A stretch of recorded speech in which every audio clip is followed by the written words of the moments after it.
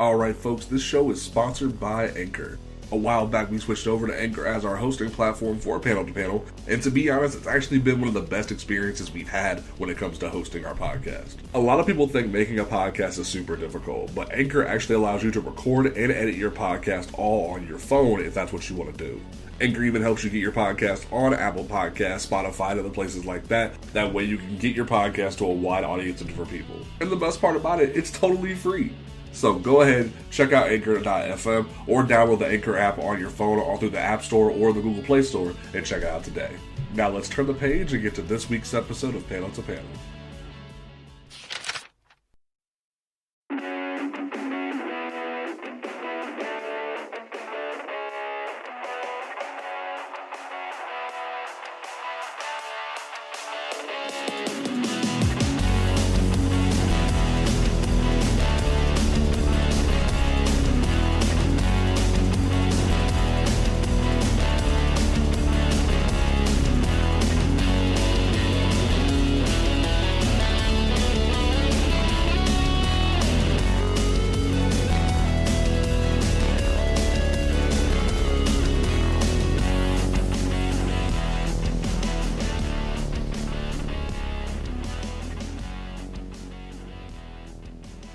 What's going on, good people of the internet? It is time for OnComicsGrounds.com's flagship podcast, Panel to Panel, where a bunch of folks shoot the breeze and talk about comic books and such.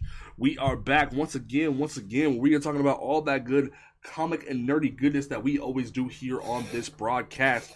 We have waited, finally, after 8 weeks. Actually, no, technically it was 5 weeks, because the first 3 dropped together. So 5 weeks, we have waited for this show to fully be done so we can fully discuss it. We did our initial first impressions when the first 3 episodes dropped, but now we are here talking about The Boys. Amazon Prime's The Boys. We are here talking about it. This will be a full analysis. That will be a full spoiler review and dissection. So please, if you have not watched the final episode of The Boys Season 2, please come back later. We'll be here. Don't you worry. You can find us on all major audio platforms like Apple Podcasts, Google Podcasts, Stitcher Radio, Spotify, YouTube, all those great places. So you can come back when you have watched the entirety of the season, and then you can listen to our dissection of all of this craziness.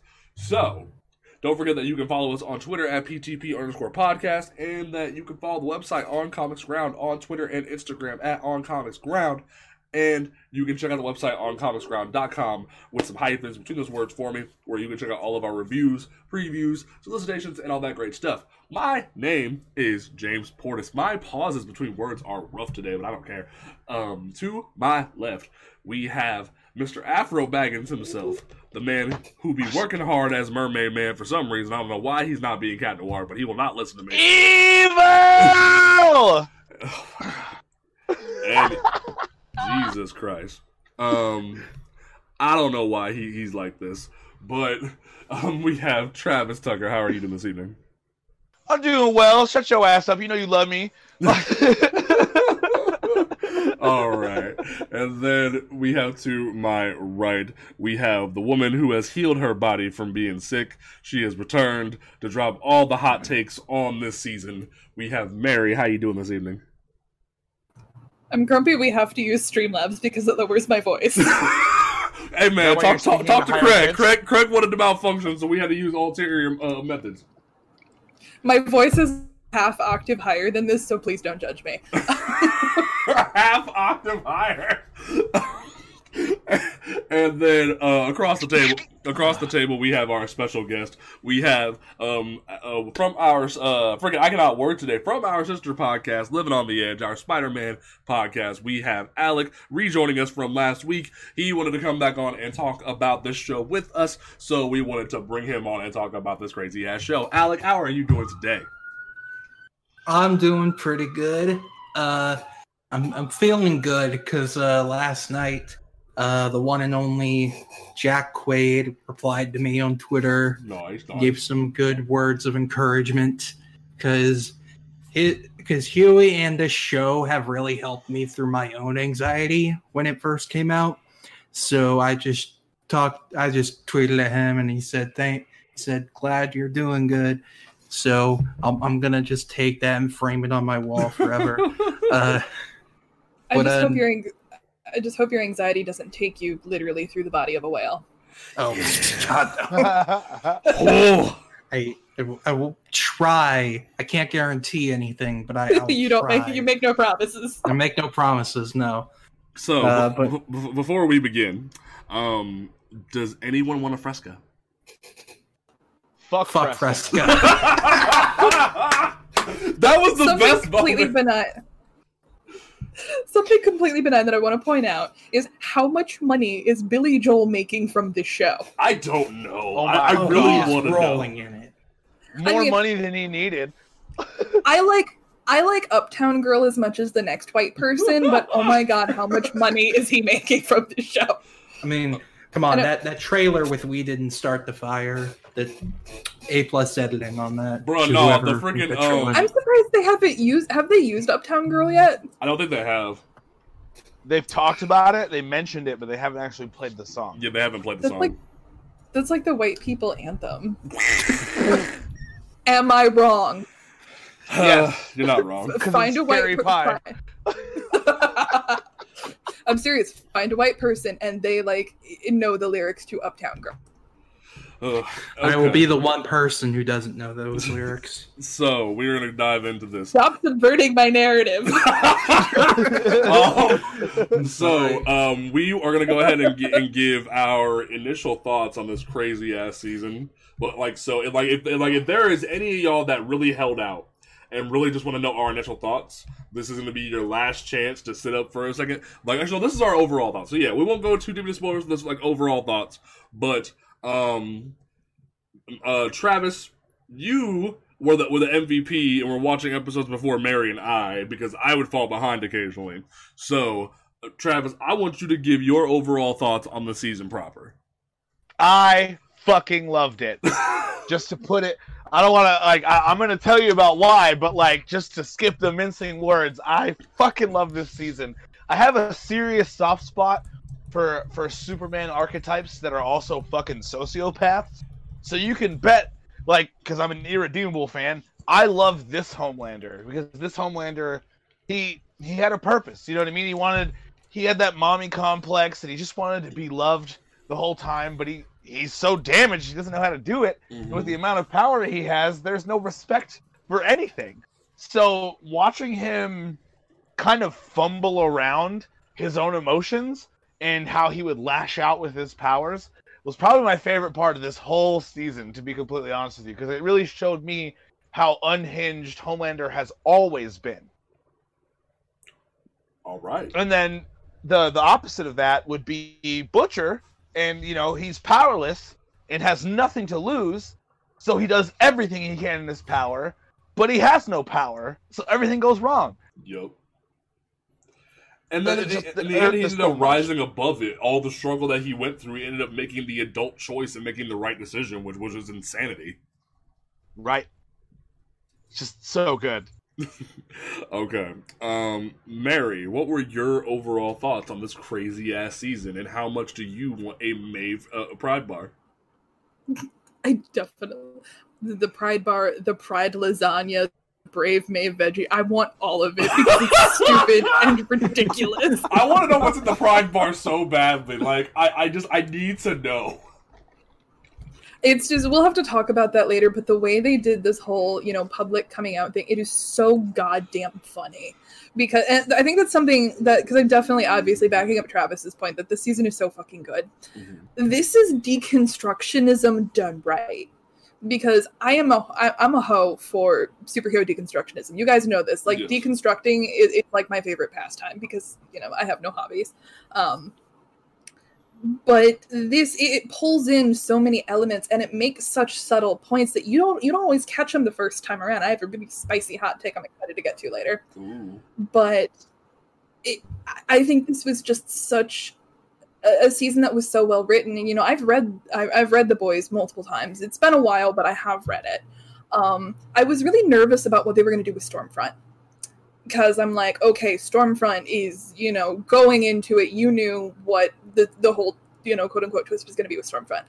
But they twisted it on its head, and I'm like, how are they going to do this? and then they did it in such a way that just it made it work. And I really loved it. And I think something from season 1 and season 2 that really astounded me was that the costume designers, they deserve all the credit in the world for this show. I want to make that point before I forget it, but no, the costume designers did beautifully with this. And I loved it. Her suit was like so well made. They even had little like American like flag metallic thing on her arms. Like that was just beautiful. Alec, you were the guest, but I'll let you speak before I go in. Try to keep it too brief. This is just overall thoughts. How did you feel watching this season? Because you seemed in our Discord chats that you were very excited about this season. So how did you feel? Where do I begin? I will keep it brief, I promise. But it was just like it hit every right note with me. And I mean, I really loved season 1, but at the same time, season 1 it was it was good character building, but it felt like it was just that, and I was kind of lacking like things like not action scenes or whatever, because I mean that's not the point, but I mean like big plot points happening and the characters being put in like these crazy situations. And this season gave me that, and it gave me that and then some. And like Mary was saying, I was nervous about how they were going to do Stormfront. I was scared they were just going to be like, oh no, she's not a Nazi. She's just has the name Stormfront, even though her name is the name of a white supremacist website, and she has the Iron Eagle on her suit. It's just going to be like, don't worry. But they went all in with it, and like even more so than I expected. Also, just like every character, I feel like the only 2 characters who were shafted this season were the Deep and A-Train. I disagree with you. We'll talk about that, but go ahead. Like they did do stuff, but like A-Train especially was just kind of like there for some episodes, and then like as we'll talk about later, he did something.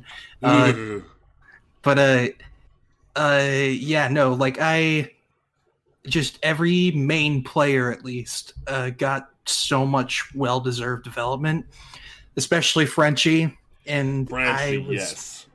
I was like so happy that they gave him the time to shine. They gave Kimiko time to shine. I love the 2 of them together.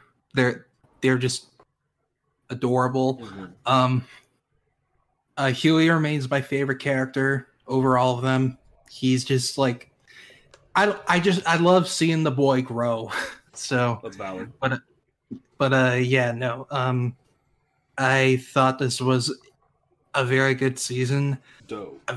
I have no clue where season 3 is going to go. That's all I'll say. I got a couple ideas. We'll get to that towards the end of the episode. But for me, I went in thinking this whole season, I thought I had the whole season mapped out in my head from what I'd seen from trailers, from what I'd seen from like the casting of Stormfront as a female. I thought I knew how this was going to go.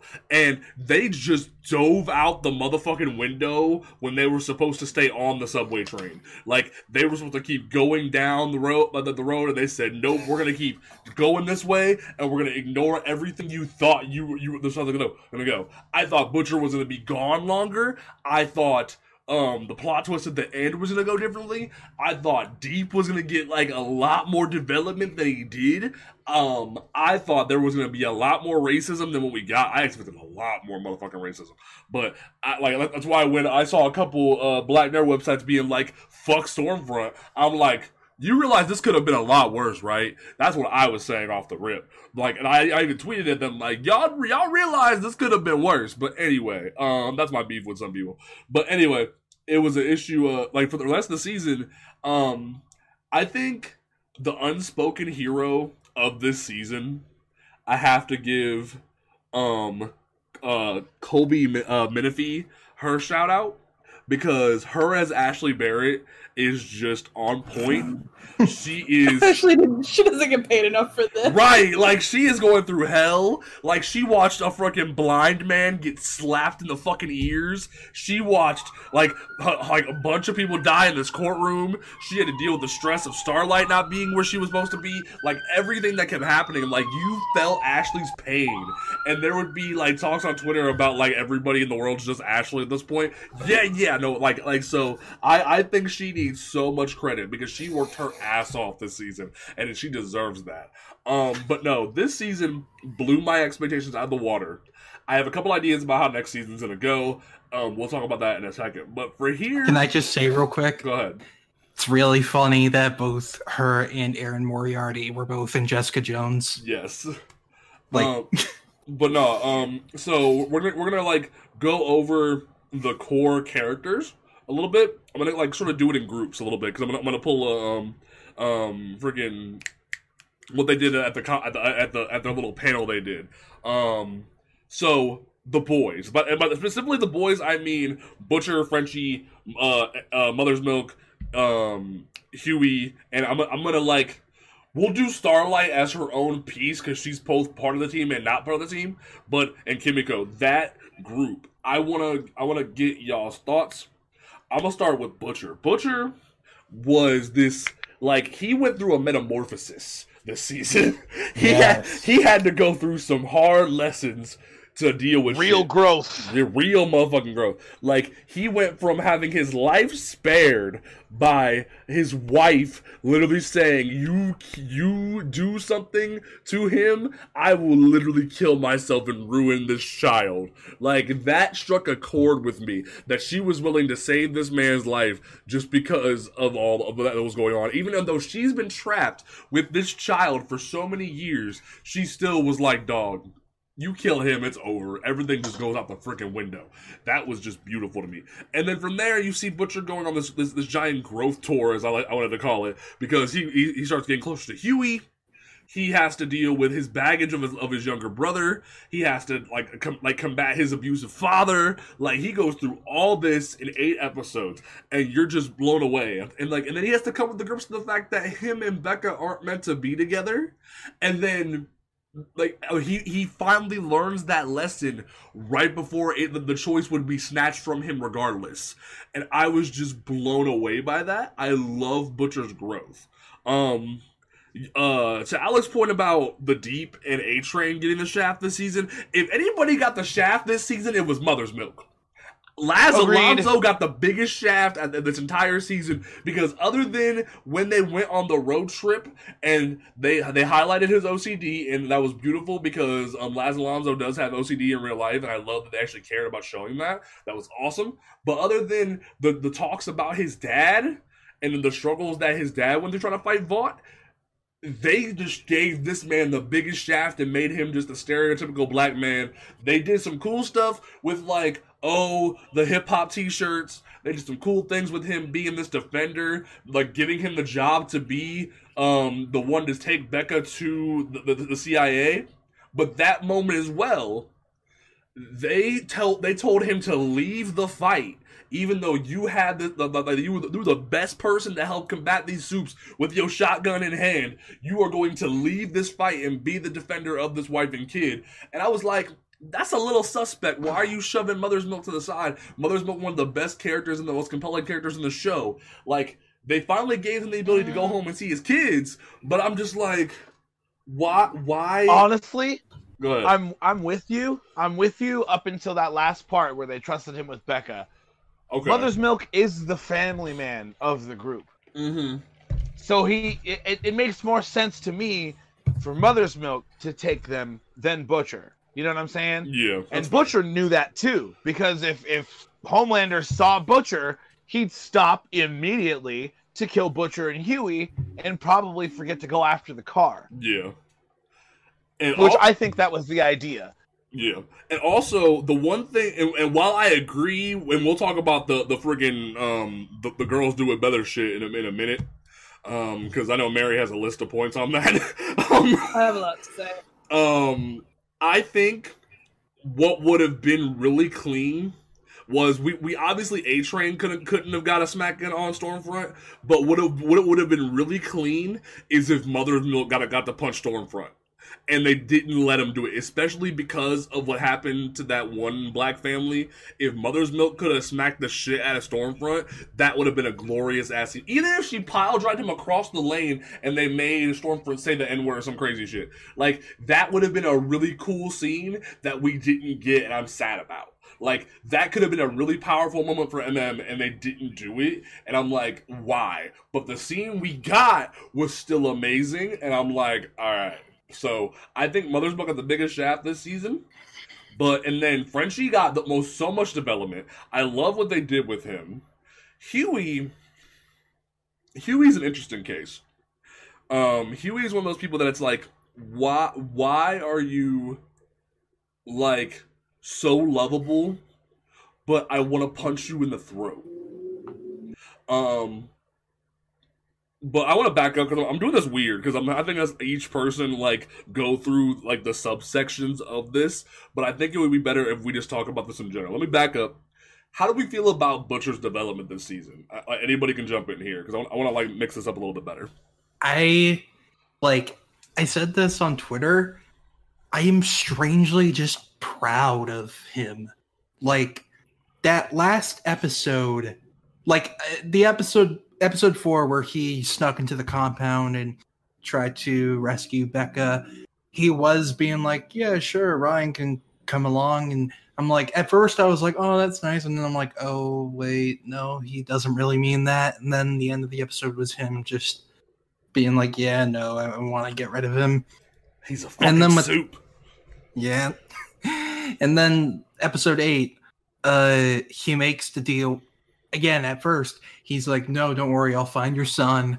And then he goes to Edgar, and he's like, give me my wife back, I'll give you the kid, and just get him a new mom.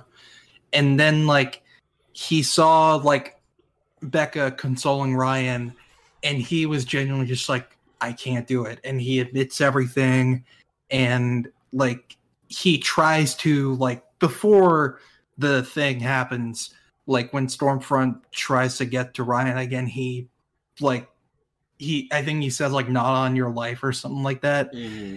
And like then when Ryan not killed Stormfront because she's not dead. She's not dead. She's gonna be like Darth Vader in a future season. Darth Nazi. Darth, makes sense. And Empire was basically the Nazi regime, but like you see, like when Becca died, and she was just pleading to him, like it's not his fault. He's good. Promise me you'll keep him safe. And you see like the anger in Butcher's eyes. I'm like, don't do it. Like, don't like. It's a kid. He's literally crying his eyes out right now. What you do right now will decide what kind of person he's going to become. Mm-hmm. And then I think when Homelander came in, and Ryan started to go over towards Butcher, I think that's when he really realized this is not. It's not. It's all Homelander. Mm-hmm. Like this is all him. And just that. Like when he just says like. When Homelander's like, you're gonna protect the kid who murdered your wife, Homelander just Butcher takes a moment and he's like, I promised. I'm like, ugh. And then the last thing he says to Ryan before Ryan goes off, God knows where, that last piece of advice, really just God. But also all the stuff with Huey and how they said Huey is like Lenny, who we find out was Butcher's younger brother, who basically was like the dog whisperer for him, just like always able to calm him down. And unfortunately, I think they said he killed himself. Yeah, he shot himself. Yeah. So like, I really like the development with his relationship with Huey, especially like, I haven't read the comic, but I know where it goes and what happens at the end between them. And I'm just like, like they could do that and it could be very emotional, but like I kind of don't want that. But yeah, no, Butcher, like his development this season was phenomenal, and I hope they keep it up. He could very well regress, but yeah. Were we just talking about Butcher? Just Butcher right there. Okay, you're good. Mary, do you have any thoughts on Butcher before we move on? I do. I've just got a couple. Go for it. I do think it's interesting because it all ties back into Ryan. That, you know, what kind of a man is Ryan going to be? And I don't think Butcher fundamentally as a person has changed. I think he just did the right thing. Because he's not going to magically shift to being this morally upright, you know, upstanding kind of a guy. And, you know, to be honest, nobody wants him to be. You know, we kind of like the grungy anti-hero thing. Yeah. But I think his whole conflict with Ryan, it boiled down to jealousy. I think if you strip everything away, it boils down to jealousy. Because the moment that we see his face change is when Ryan is like, "Who is that?" And Becca, without hesitation, says, "That's my husband." And you see that look go over his face, and he realizes that Becca has not forgotten him. That it's about both of them. She wants to be with her husband, but she can't leave her son. And I think he realized that for once he has not been left behind. Is that, you know, Lenny killed himself and he was alone. You know, because he's kind of gone from anchor point to anchor point, because first it was his brother and then it was Becca, and now it's kind of transitioning to Huey. So I think for the first time, Butcher finally realized that he was not left behind. And once he realized that, he knew to do the right thing. I mean, I can't say any of us wouldn't have issues with like a Ryan situation, if you kind of get what I'm going with here. Yeah. I don't know if anybody can say how they would react in that kind of a situation, but I think when he realized that it wasn't Ryan or him, it was she desperately wanted to protect both of them. And I grew up Catholic, and so St. Christopher medals are they're this big thing. And a St. Christopher medal is very it's very specific because it is something that you wear to protect yourself. You have your St. Christopher medals and a scapular. And that is, it's not some like flowery, oh, this is going to protect you. It's like, no, that is what that medal is for, is, you know, to kind of help keep you safe. Yeah. And depending upon who gives them to you, obviously it's a very precious keepsake. And so, you know, kind of giving that to Ryan, he's making sure that Ryan does not get left behind.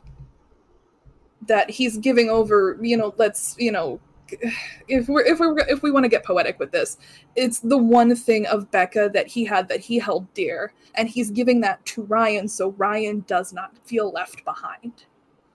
Yeah. So I think that's just my thing with Butcher, is that, in a sense, almost accepting what humanity and empathy and, you know, these kinds of things is he promised. That was beautiful. So. Does anyone else want to speak on Mother's Milk? Because I know me and Travis touched on that, but like, do either of y'all agree with our point? I want to talk about Butcher. Travis, go ahead, Butcher, go ahead. See, I'm just gonna come out and crass as fuck with it. I liked Butcher because, like, to touch back on what Mary said, how he kind of was teaching Ryan how not to be, that whole "don't be a cunt" moment. Yes, that was beautiful. Absolutely my favorite part of the whole fucking season. Because to Butcher, everyone except Becca is a cunt.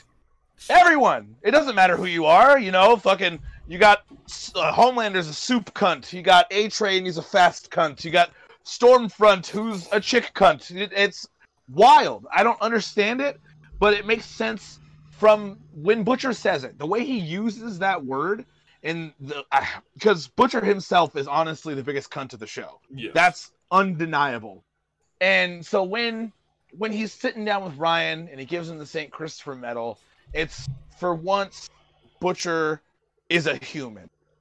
Because before that, It was all about getting Becca. I don't care the cost. I don't care who I hurt. It doesn't matter. I want Becca back, period.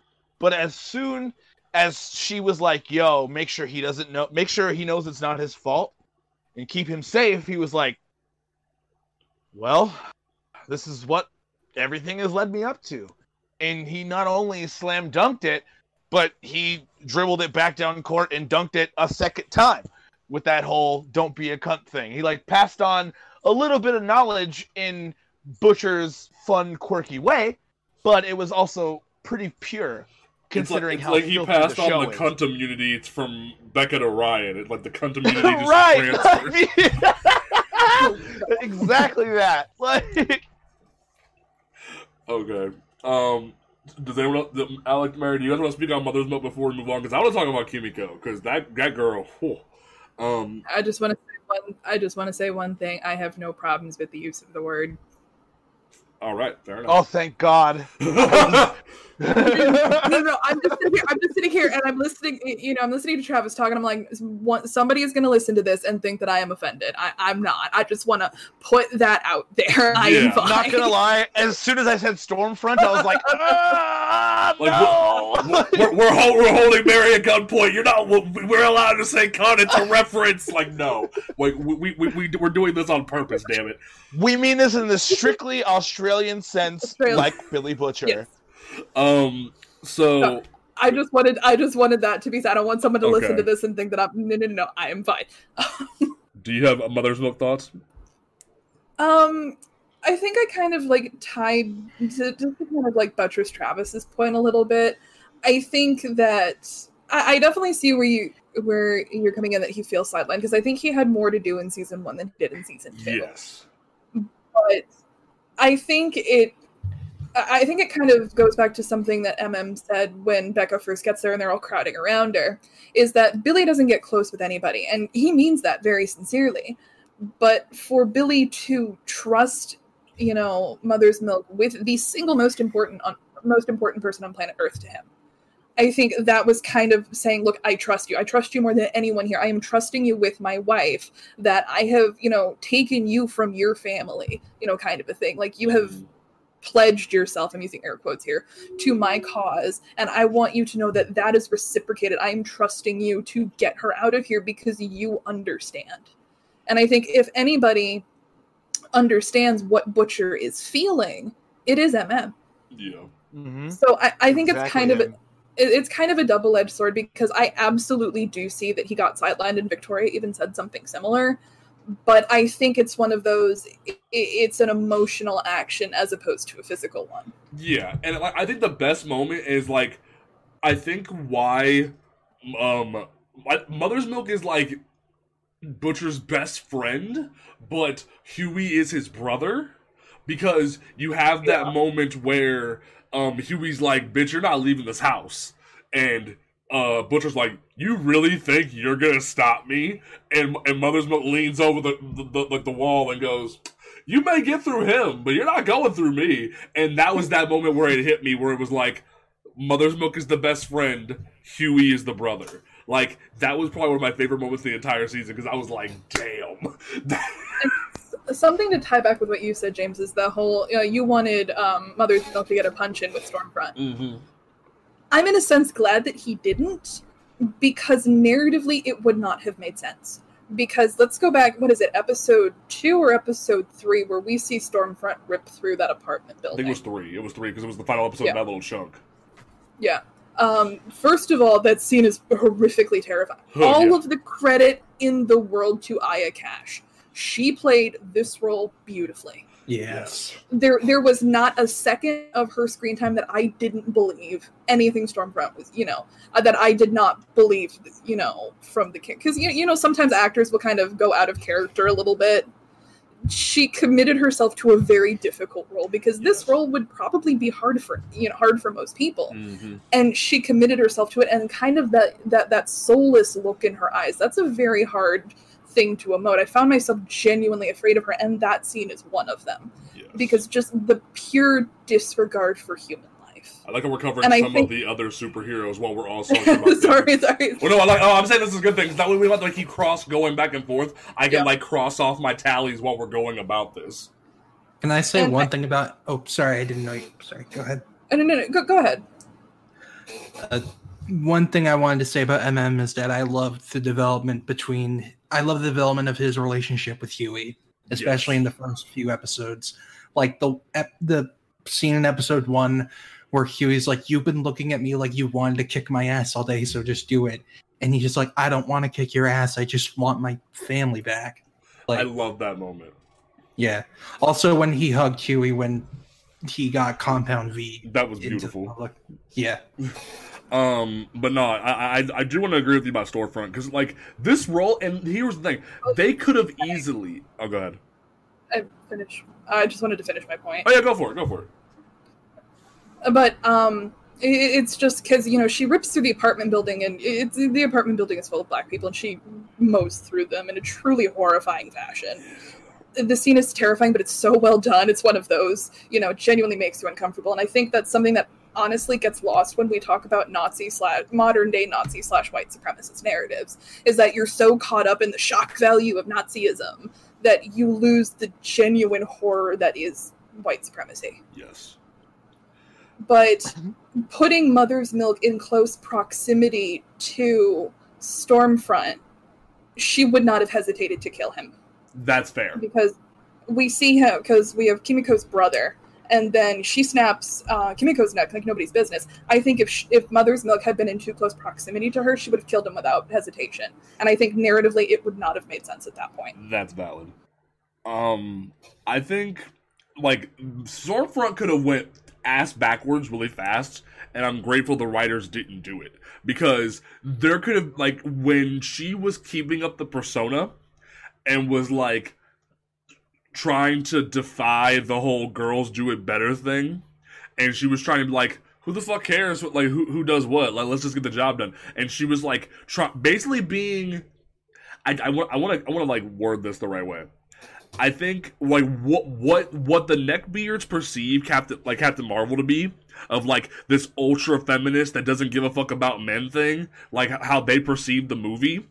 I love that they could have easily just kept pushing that idea of she's what the neckbeards want, and in reality she went over and ultra on top of it. She went to the point that she was the white supremacist. She could have just been the anti-feminist that they want, but instead she became this horrible white supremacist where she didn't give a fuck about anybody. She only cared about the dominant race, to the point that she even said that shit to Ryan. When she said that shit to Ryan, I was like, yo, this got really dark really motherfucking quick on top of the darkness we already had.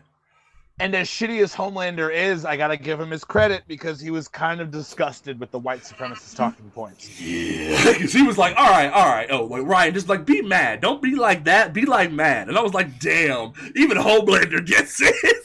Like, the way he was looking at her, he's just like, what the fuck are you talking about? That, like, I am so anti-social in terms of, like, I do not understand people at all, and even I know that is not fucking true. Like, I only care about America. I love every American, and I just want to rule them bitches. You want to, like, kill like 70 to 90% of them. That's a little fucked up. Which is kind of a funny parallel to think about when the Ubermensch is disgusted with this fucking ideology. The ideology is critically flawed. Homelander does not discriminate on who he murders, thank you very much. Yeah, no. Like, there was that whole moment in the house at the end of the season where he was like, where's my motherfucking son? And also, they killed the black man first. That's bullshit. But anyway, they killed everybody in the room. And I was like, damn, he doesn't give a fuck. It's one of those crossovers. It's one of the old DC Marvel crossovers where Joker and Red Skull end up having to tussle each other. And Joker is horrified when he finds out Red Skull is a Nazi. And he's like, I may be a criminal psychopath, but I am an American criminal psychopath. Yeah, like, Joker kills everybody. He don't give a fuck who you are.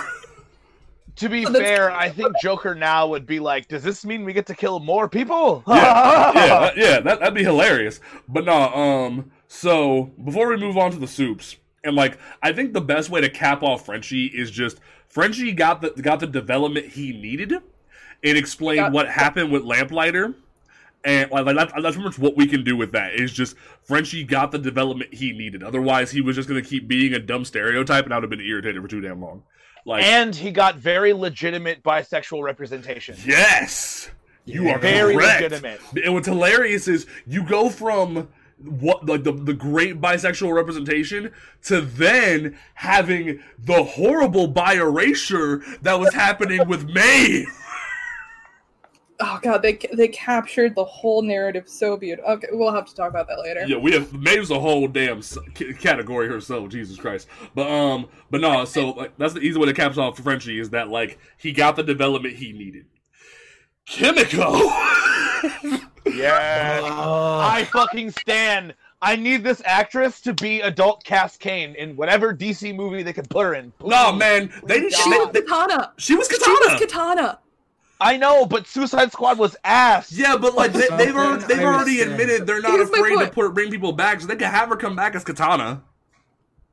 Something I would say. Oh, sorry. I just want to say, someday Karen Fukuhara will have an on-screen role that lets her talk. The only time in recent memory we've gotten to hear what she sounds like is She-Ra! She-Ra, because she was Glimmer. Like she emotes so powerfully. She's Glimmer? Yeah, she's Glimmer. Holy Glimmer. shit! You didn't know that? No, you just blew my fucking mind. That's actually relatively close to her natural speaking voice too.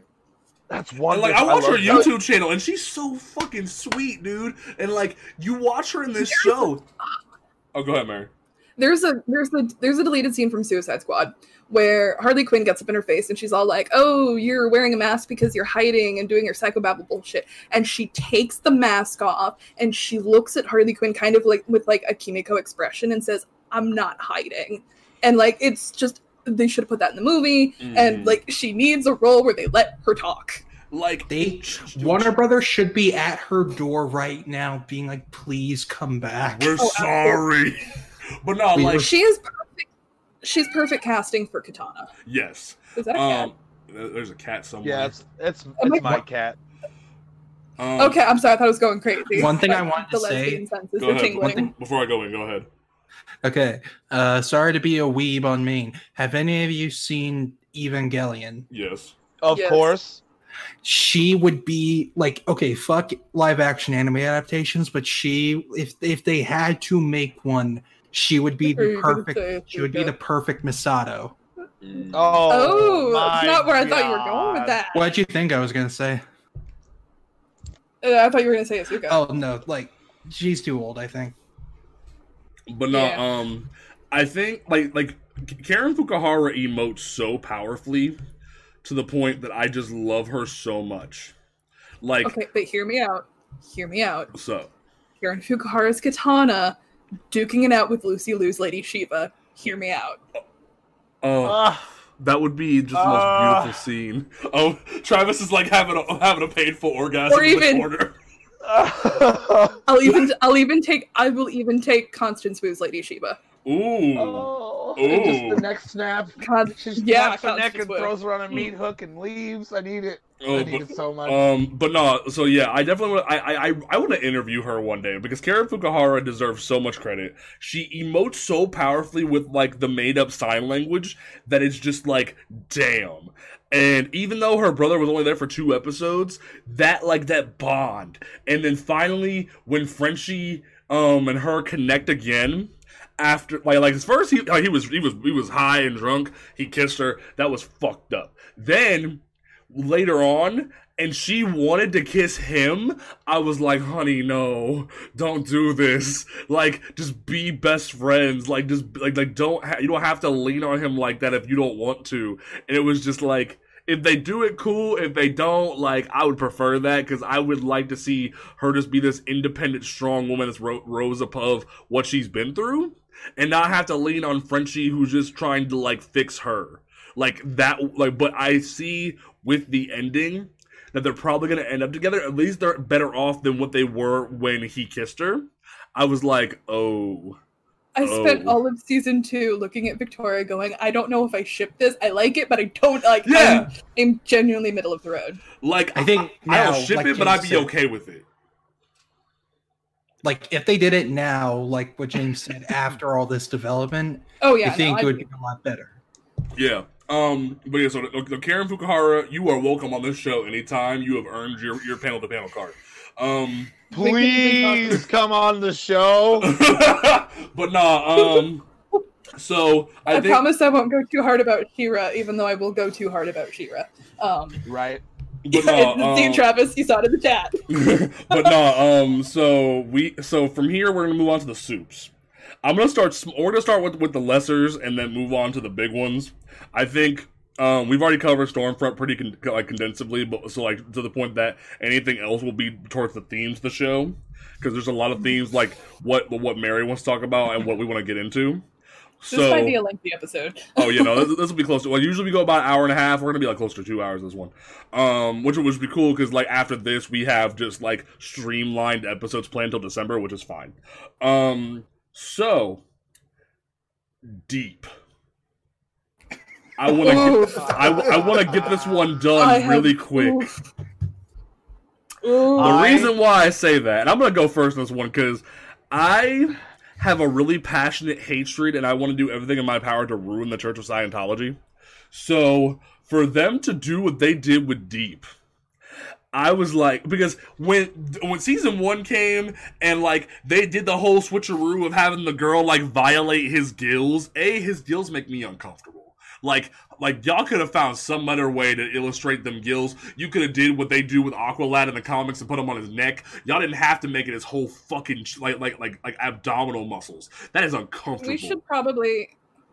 I have woman things to say about this. We should probably lay down a content warning that sensitive themes will be discussed in this section. So maybe skip ahead a couple of minutes. Yeah, like Deep is a rough one, like especially with the content warning they should have put in episode 1 of season 1. I think Deep is just a content warning in general, and also to the gay bear community on Facebook. F all of y'all for trying to simp for Deep over the stupid Amazon calendar covers, because he's their favorite twink, bro. No, Huey is the favorite twink, and Maeve even said he's a fucking twink. But anyway, that's true. Yeah, Maeve even said he's a fucking twink. We skipped over Huey. Huey's more theme based for me. Okay, that's reasonable. Yeah, Huey's definitely more theme based. But no, when it comes to the Deep, I think the only way I would have taken him not just murdered by Homelander off screen would have been this. Like trying to shoot Scientology in the fucking face. Like, that was the best way you could have did it. I don't know what y'all's obsession with Fresca is, but that shit is nasty. What the hell is wrong with y'all? That is not okay. But it's worse Sprite. Yeah, it's worse Sprite. But like, I also Patton Oswalt, I love you with every fiber of my being, but you made me uncomfortable. You made me hella because during their panel during the summer, he said, "I have a guest role in the show." It wasn't what I expected, but I have a guest role in the show. And then what they do with it, I was like, nope. I kept fast forwarding. I kept hitting the 10-second fast forward because I was like, no, this is uncomfortable. And then they came back to it, and I was like, no, this is uncomfortable. And it's just, it kept going. I feel so bad for Eagle. Like, Black Green Arrow knockoff dude, like, that man did not deserve to be involved in Scientology. He didn't deserve that, but I wanted to see more of his story. But in terms of Deep, I think they kind of just benched him the entirety of the season. Like, that's why I agree with Alec. They kind of sidelined him, but... no, they didn't. No, like, what I mean by sidelined is they did enough with him because I think they want to do something more with him in season 3. But they gave him a side plot to hold him off. That way he wasn't involved with, like, Maeve and Starlight and causing more drama. But they gave him this side plot. That way he could still be involved for when Maeve needed what she needed. And I love what they did with it. Mary, you want to talk about Deep. I'm going to let you talk about Deep because I think everyone else will involve their opinions based off of what you say. So I'm going to let you have the stage on this one. I'm about to torpedo everything you just said, by the way. Oh, really? Oh, let's go. Yeah. I'm down for it. He was in no way sidelined. Okay. In no way was he sidelined, because I had a very visceral reaction to that storyline, as I'm sure most women did. Because, and the fact that they, again, if you did not catch our first content warning, this will be genuinely uncomfortable. So skip ahead a couple minutes. The fact that they toned down the sexual assault in season 1, like, that blows my mind, because in the comic books, it's A-Train, Homelander, and Black Noir. He's ironically not involved with it. Yeah. But the one thing is that, sorry, I always get a little, like I said, it's hard for women not to, a lot of women, I don't want to say all women, but a lot of women, to not have a visceral reaction to the storyline. And I think it kind of ties into what James just said a little bit, is that once the Me Tooing is done and they've been pushed out of the spotlight, bing, bang, boom, it's over, it's done. That's not the case, though, because what they're poking at, and something I want to talk about a little later, is that there are a lot of women behind the camera on The Boys. So a handful of, I think 3 episodes in season 2 are written by women, and that's almost half the season. And then there are several female directors. So what they're doing is they're taking this and they're, kind of deconstructing the journey that men go through, that, certain men, I'm obviously not all men thing, but that certain men go through when, very famous and powerful men, what they go through when they essentially get away with assaulting women like that. And that's so much of what his storyline dealt with, that it's easy to look at it and go, oh, it's over, he's sidelined, he's benched, nothing's happening. That's very much not true. A lot was happening there, because he doesn't get punished, he doesn't get arrested, anything like that. He gets moved. Yep. And that happens a lot, and it's so easily, looked over, that you realize that he's still doing shit. He still gets to be a soup. He still gets to have a job. They're just trying to push him out of the way to cover him up. And he lost his big fancy job, but he still has a job, kind of a thing. And Right, he got shuffled around like a Catholic priest. That's what I'm about to say. They Catholic Church his ass. They threw him to the side like, you ain't a problem, but you can still get your money. But that's everywhere. And, I was assaulted by a woman, so that's, I can't speak to women that have been assaulted by men, but especially women that have been assaulted by men in professional settings. Companies don't fire them. Sometimes they do if it's public enough, but they get shuffled, they get moved, they get taken out of their position of power and given these really expensive golden parachutes. So it's putting forward something that women are all, not even women, but victims are all too familiar with. And the fact that it is kind of so effectively looked at as being benched, or that's over, or that's just so indicative of how well they were able to write it realistically. That, in his search for quote-unquote redemption, he has to turn to something as insane as Scientology, because they're the only ones that'll give him a chance. Yeah. And it's just, like I said, it's a very visceral storyline that I think worked. It did work as a solid B-plot, but I don't think in any way was the Deep benched. That this is... I think it all boils down to privilege, believe it or not. That he Male gets privilege. Imagine if the Deep was a black man, or an Asian man, or a person of color. He would not be given these chances. And I think it's just kind of speaking to, not only white privilege, but male privilege, don't come at me with, but, it's these different things. And so it still remains a very visceral storyline that, I feel like I'm spiraling at this point. No, you're making very good points. I think what I meant more by sidelined is promotion material made it really seem like Deep was just going to be back on the 7.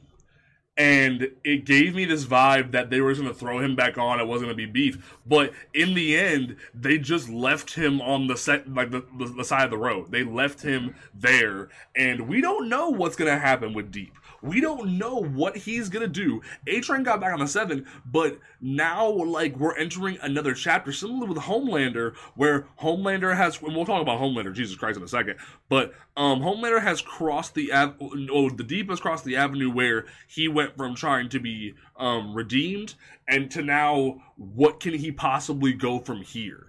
And yeah, Maeve said, hey, you want to get back on the 7? I'll help you if you do this thing for me. But Maeve don't got that much power. She doesn't. Like, Esposito may, like, give her a bone here and there, but, like, there's not much she can do. So, I really feel as if the Deep, like, was very much sidelined with no hope for what comes next, but they're definitely going to do something with them because it's obvious they have a plan.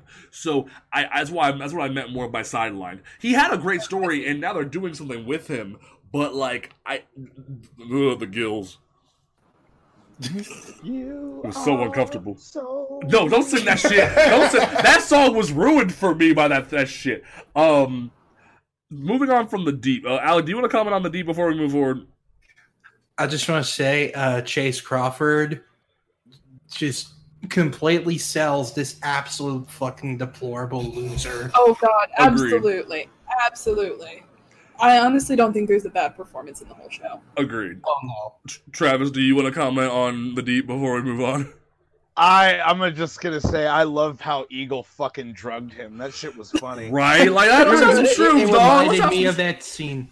It reminded me of that scene from It Chapter 2 where Mike just gives James McAvoy the root and he's like, what the fuck? You drugged me? I love that shit. He's like, hey man, are you gonna trip with me? And he goes, nah, Deep, this is your journey. This is your journey. Ooh, he fucking got your ass, motherfucker. It's like, I've been through that shit. This is your journey. I'm like, damn.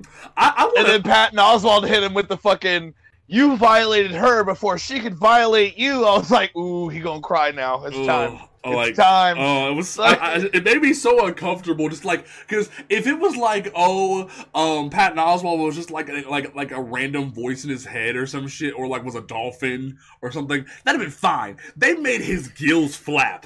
I was like, that's uncomfortable. I don't want to see that. And which goes into like ironically enough, Deep's entire theme of everyone thinks his body's ugly, but like. Fucking A, dude. You could have... Anyway. Honestly, my favorite, so when after he got drugged, and my other favorite part of that shit was when Homelander came up to him and gave him the exact shit that males give women all the fucking time, where he's like, yo, Deep, cover that shit up. It's disgusting. Ooh, yeah, you're right. I may have, viscerally enjoyed that.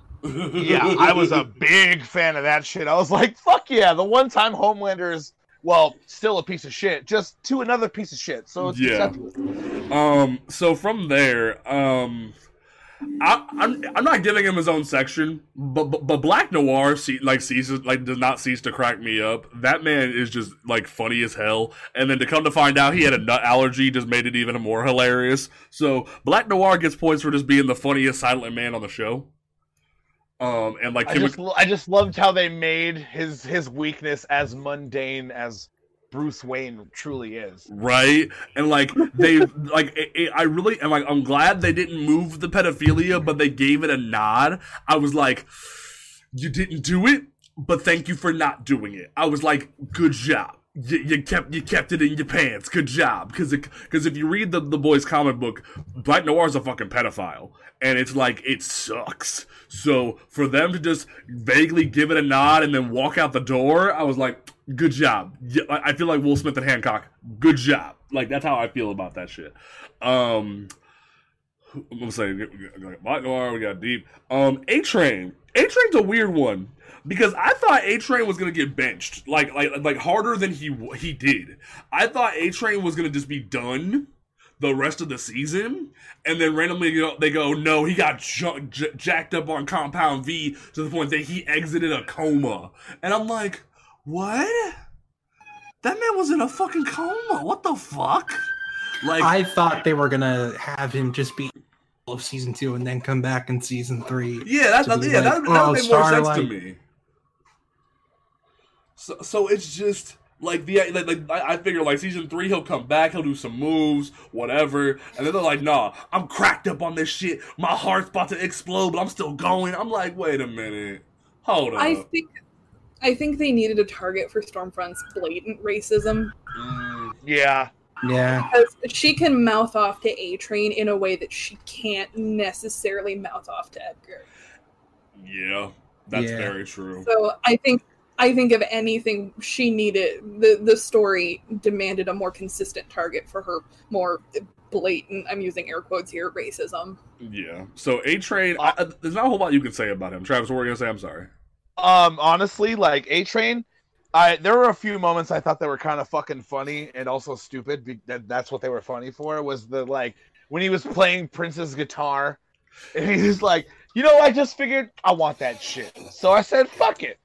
Because honestly, it's that Homelander mentality kind of rubbing off on A-Train. Like, who but Homelander is gonna stop A-Train? Fucking nobody, honestly. And so, like, another thing I really, honestly, very much enjoyed about A-Train was that he kind of reminded the audience that he's a black man first. You know what I'm saying? Like, he risked it all to fuck over Stormfront, and then he was successul with it. It was just like a, fuck yeah! He was like, fuck that Nazi serious? bitch. I was like, fuck yes. Yeah! So A-Train's definitely one of those where it's just like cut and dry. He did what he needed to do, but I'm like, I honestly was just surprised he was even here. Wait, can I say? Go ahead. So in season 1, A-Train was like my favorite of the antagonists, especially because of the dynamic between him and Huey, especially near the end, where he just kept placing all the blame on Huey. And in some cases he was right, in other cases he just would not take responsibility for anything with Robin and all. But also he is just such an interesting character, especially with the relationship he had with his brother.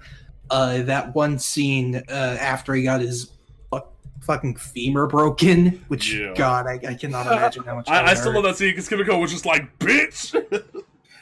But like that scene when he was in the shoe store and the cop was racially profiling him, and until like everybody was like, "Yo, that's A-Train," and then the cop tried to act all friendly, and he's like, "Get the fuck away from me!" And like in this season, I was like looking forward to. Oh, Alec. Seeing what they were doing with him this season, and he didn't do as much as I wanted to see. I did think that one part was interesting after Starlight leaked the Compound V info, and he's like, "What did you do?" And she's like, "I did the right thing." And he's like, "We're gonna lose all of our money, everything." She's like, "There's more important things than that." And he's like, The only people who say that are the ones who had money to begin with." That's true. And it leads me to, I want to find out more about it, but I wish. And that also goes into what was said during the talks with the Scientology dude, where they said, "Oh yeah, no, they're gonna give Shockwave your name and your suit. Like no one cares about a random dude from the South Side of Chicago." Like that stuck with me. Was that like you really? Like, there's a story with A-Train they really want to tell, but they can't, and I was like, damn. I hope they tell it in season 3, because they could have easily told it this season, but they just chose not to. But I did like in the last episode the scene with him, Huey, and Starlight, where he like he and Huey didn't really have any hate towards each other anymore, and like I kind of like want to weirdly see them work together in like future seasons. Also, just him being like, "I want back in, so I need her gone. Fuck that Nazi bitch," and I'm just like, bounced. I love that. But I really hope we get more of him next season, because I was just like missing him a lot. I missed how he was in season 1, where he was just like both like one of the scummiest, but also one of the most like realistic characters of the show. So from there, I think the dual wielding lightsaber, as it were, that can be talked about, which is Huey and Annie. I think they both coincide, so I want to make sure we talked about them together. And this kind of goes into the theme discussions. We're gonna like slowly transition into the theme discussions here, because Maeve is a theme. Her entire arc is a damn theme. Mary's laughing because she knows I'm right. But Huey and Annie sort of just kind of like coincide together. I think that these two are like, well, he was drastically different from what he was like in the comic, from what I've been told by Mary, because I still haven't read this damn book. I've only read volume 1, but from what I've seen and from what Mary has told me, that Huey's drastically different.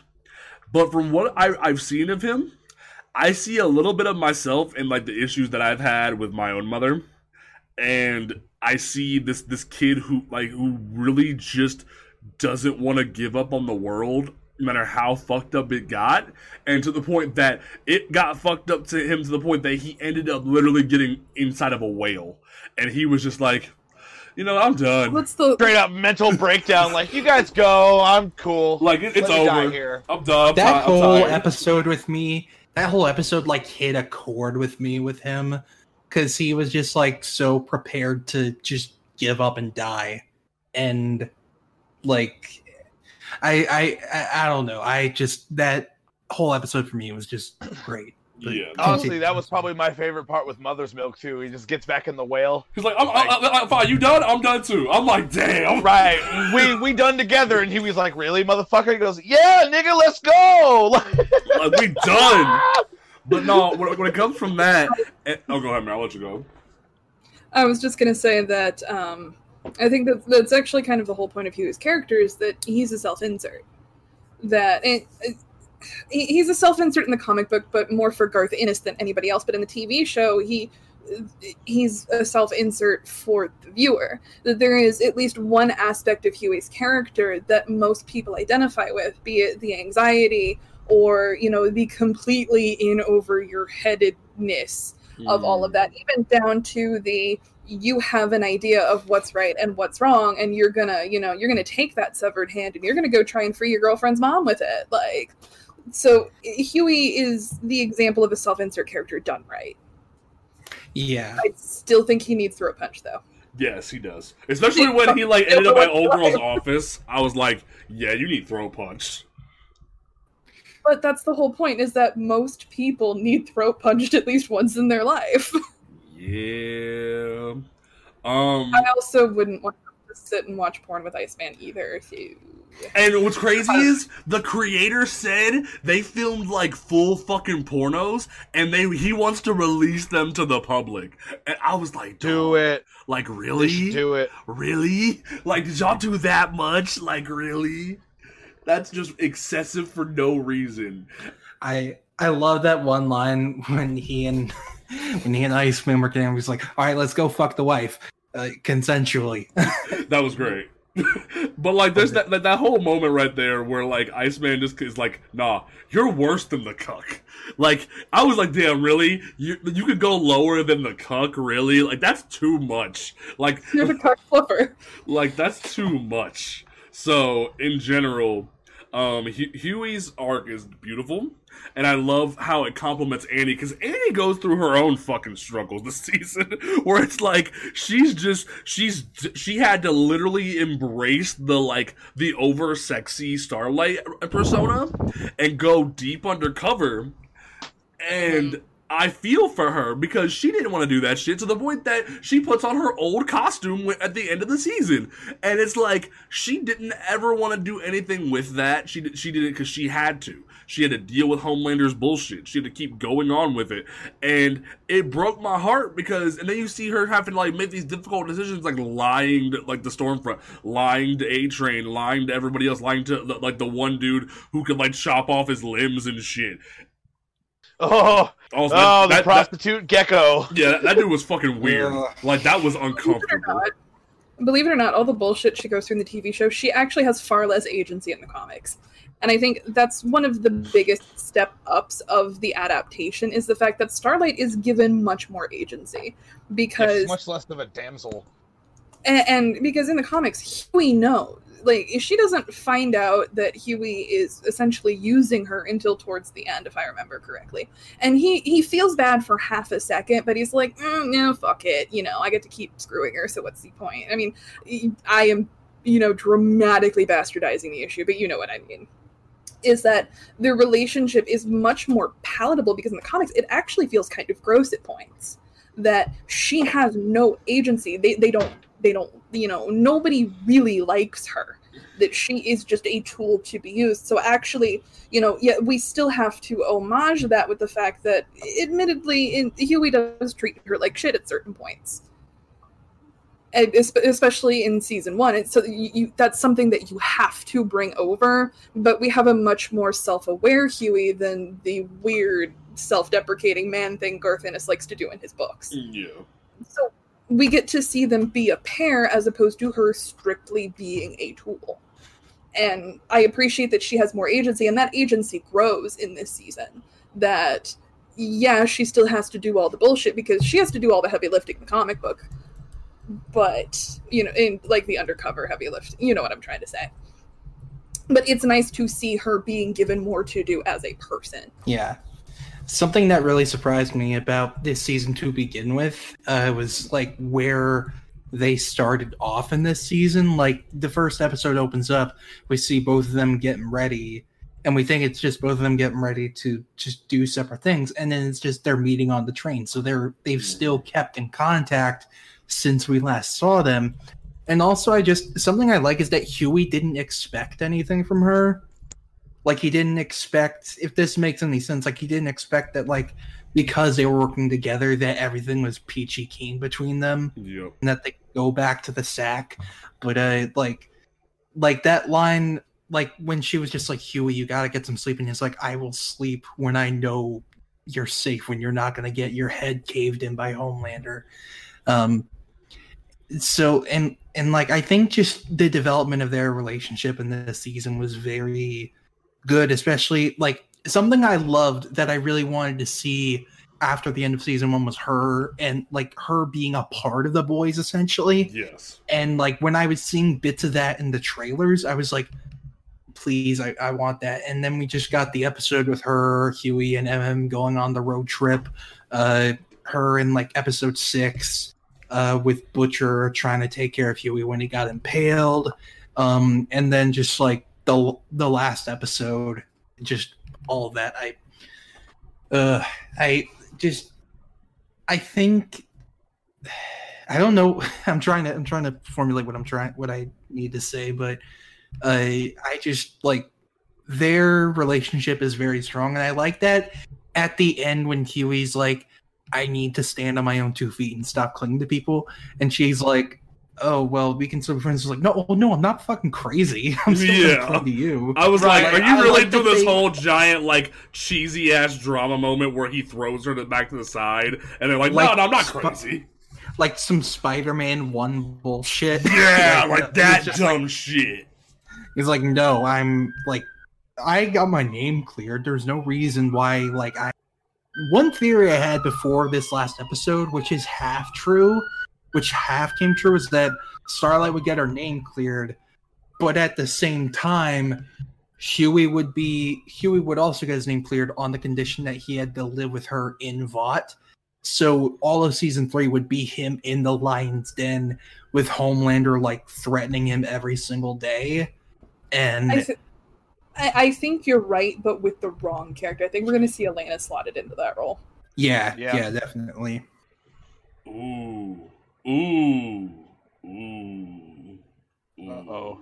Is it time for Mary to So, well, no, like, now we are going to enter the part of the show where I like to call Mary's Hot Takes, brought to you by Maeve Pride Bars. So I want one. So, you know that's going to be like the grossest vegan shit. Like. Yes. So, Mary, you want to speak on the gloriousness and the struggle that is Queen Maeve. You have the floor. Oh, Lord have mercy. I should have gotten something to drink for this, but I didn't, so we're going to go through this sober. But it just... In the comic books, Maeve is not bi. This is an inclusion, and honestly, I spent the whole season going, okay, Maeve's gonna die. Maeve's gonna die. Maeve has not died yet. Okay. So I am fully expecting Maeve to die at some point, because she does die in the comic books. It's ironically kind of a twisted, girls get it done thing, because she actually she steps in to defend Starlight from Homelander, and Homelander just fucking mows her down. Mm-hmm. So, but Victoria even made a bury your gaze joke, so we'll have to see where it goes from there. But her whole thing in season 1 with Elena, I was pleasantly surprised, because I'm like, oh, they're going to stick it in here somewhere. And it's definitely a poke at Wonder Woman being bisexual. But the fact that I appreciate that we got to a point where that Maeve could be, essentially forced herself to be honest with Elena. And then that became public, because let me tell you, as somebody, I mean, I was significantly younger, but as someone who has been publicly outed, it is not fun. And to have that kind of a thing happen is terrifying enough as it is. But is everything okay over there? Alec, are you getting arrested? Vought found me. No. I live right by a hospital, so there's always ambulances coming and going. It sounds like you live in Hell's Kitchen, dog. Yeah. Ironically enough, yes. I just didn't want to be going off about, Maeve's gay bars and Alec is being wheeled out of his apartment on a stretcher. I want to make sure everything's okay. It will happen someday, but today is not that day. So go ahead. But I'll mute my mic. Being publicly outed is pretty much any gay person's or any queer person's nightmare. It's not just gay people, but it is everybody's nightmare of being outed before you are ready. And to not only have to deal with that fear, but you have a superhero, this Superman-esque evil guy breathing down the back of your neck that, he murdered some Hollywood executive. What would he do to someone that Maeve actually loves? Like, anything he did to the Hollywood executive would pale in comparison to what Homelander would do to Elena. And that's clearly fucked with Maeve, because they're clearly very deeply in love with each other. Yeah. And I can't blame Elena for not being down for it. Because, first of all, you go from, your girlfriend just completely ignoring you, that you can't go out to dinner, you can't go dancing, you can't go to a bar, you have to stay in because Maeve needs to be straight, kind of a thing. And so then Maeve tries to let her guard down, and she lets Elena in, and, they kind of get back together a little bit, and then, boom, her worst nightmare, Vought, immediately finds out about it. Or Homelander, and getting outed on public TV like that fucking hurts. Oof. And then you get to corporatize it. And a long, standing criticism of pride, as society has advanced and as LGBTQ representation becoming gradually more accepted, I think specifically gay representation has become more accepted in the mainstream, that we see a lot of corporate pandering during Pride Month. Unfortunately, I do fall victim to a lot of it, because I think rainbow mouthwash would be, the little rainbow mouthwash is fun. I do fall victim to it sometimes. Same. Because rainbows. But that shows you just how easy that is to get sucked in with that. And I think it's Ashley that points it out, that America loves a good coming out story, because it's a very feel-good story. So crafting this ridiculous narrative with Maeve and Elena, I'm really disappointed we didn't actually get to see it play out a little bit. And even Elena's kind of curling her lip at the fact that, she has to wear, the lesbian pantsuit, as it were. That whole thing, it is both viscerally painful and, absolutely hysterical at the same goddamn time. There's gotta be a masculine one. Exactly, and even the comment that she makes that lesbian relationships play better if one of them is slotted into the mask role, or masculine. Mask is lesbian shorthand, I guess. But if one of them is the mask, so it's very funny, and the way that they're kind of poking at the corporatization of Pride because we have the Brave Maeve bar. We have the Brave Maeve vegan burger or something like that. And then, I don't know if you guys caught it, but when the lasagna when Becca's making dinner. It's like Brave made lasagna and it's got all rainbows all over it. I want that lasagna, by the way. and you know it's like the most stereotypical vegan crap. Like, no disrespect to anyone who is vegan, but that is the stereotype that gets lumped in with a lot of gay people. Agreed. So I love that they're poking fun at it, but they're not playing it as a joke, while at the same time not downplaying the stressfulness of this narrative.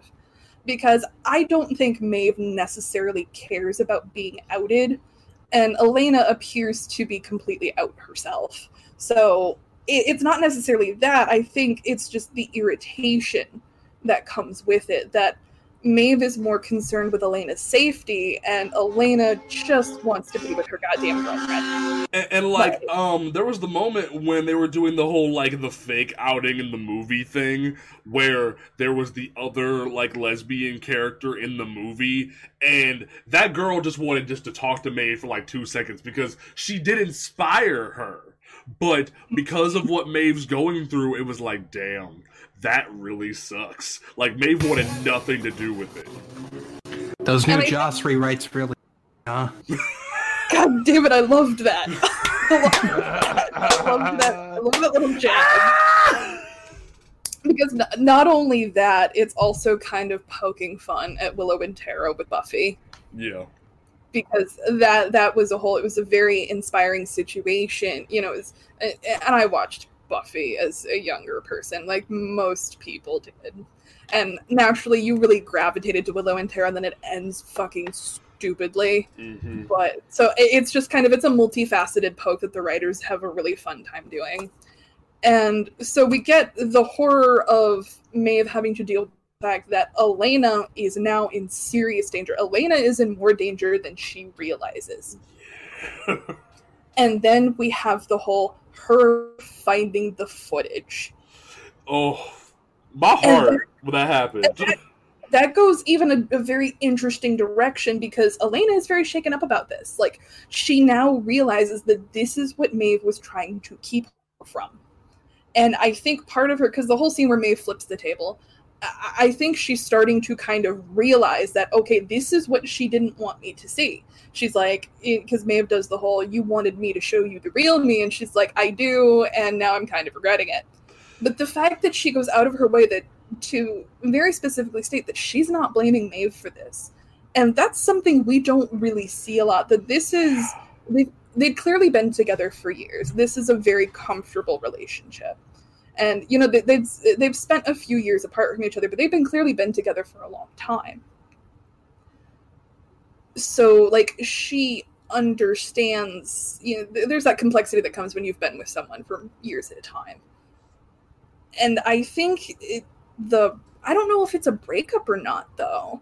Elena basically just saying that she needs time to process this. Like, she's still, at least the way that season 2 ends, we don't really get a resolution with that, but it's her basically saying, I need to understand this. Like, I still want to be with you, but holy shit, maybe you were right about something. Yeah. So there's that. And then it kind of, you know, leads to the even bigger problem / narrative, is the bi erasure. It's very intentionally done, and Ashley even says as much, that they are essentially forcing a bisexual woman to be a lesbian because she is in a relationship with another woman. Newsflash, a bi person, you know, like a bi man can be with another man and still be bi, and a bi woman can be with another woman and still be a woman, like, and still, you know, be bisexual. But that's something that they have to put up with a lot, is that, oh, you're gay now, or oh, you're straight now. No, you're bi either way.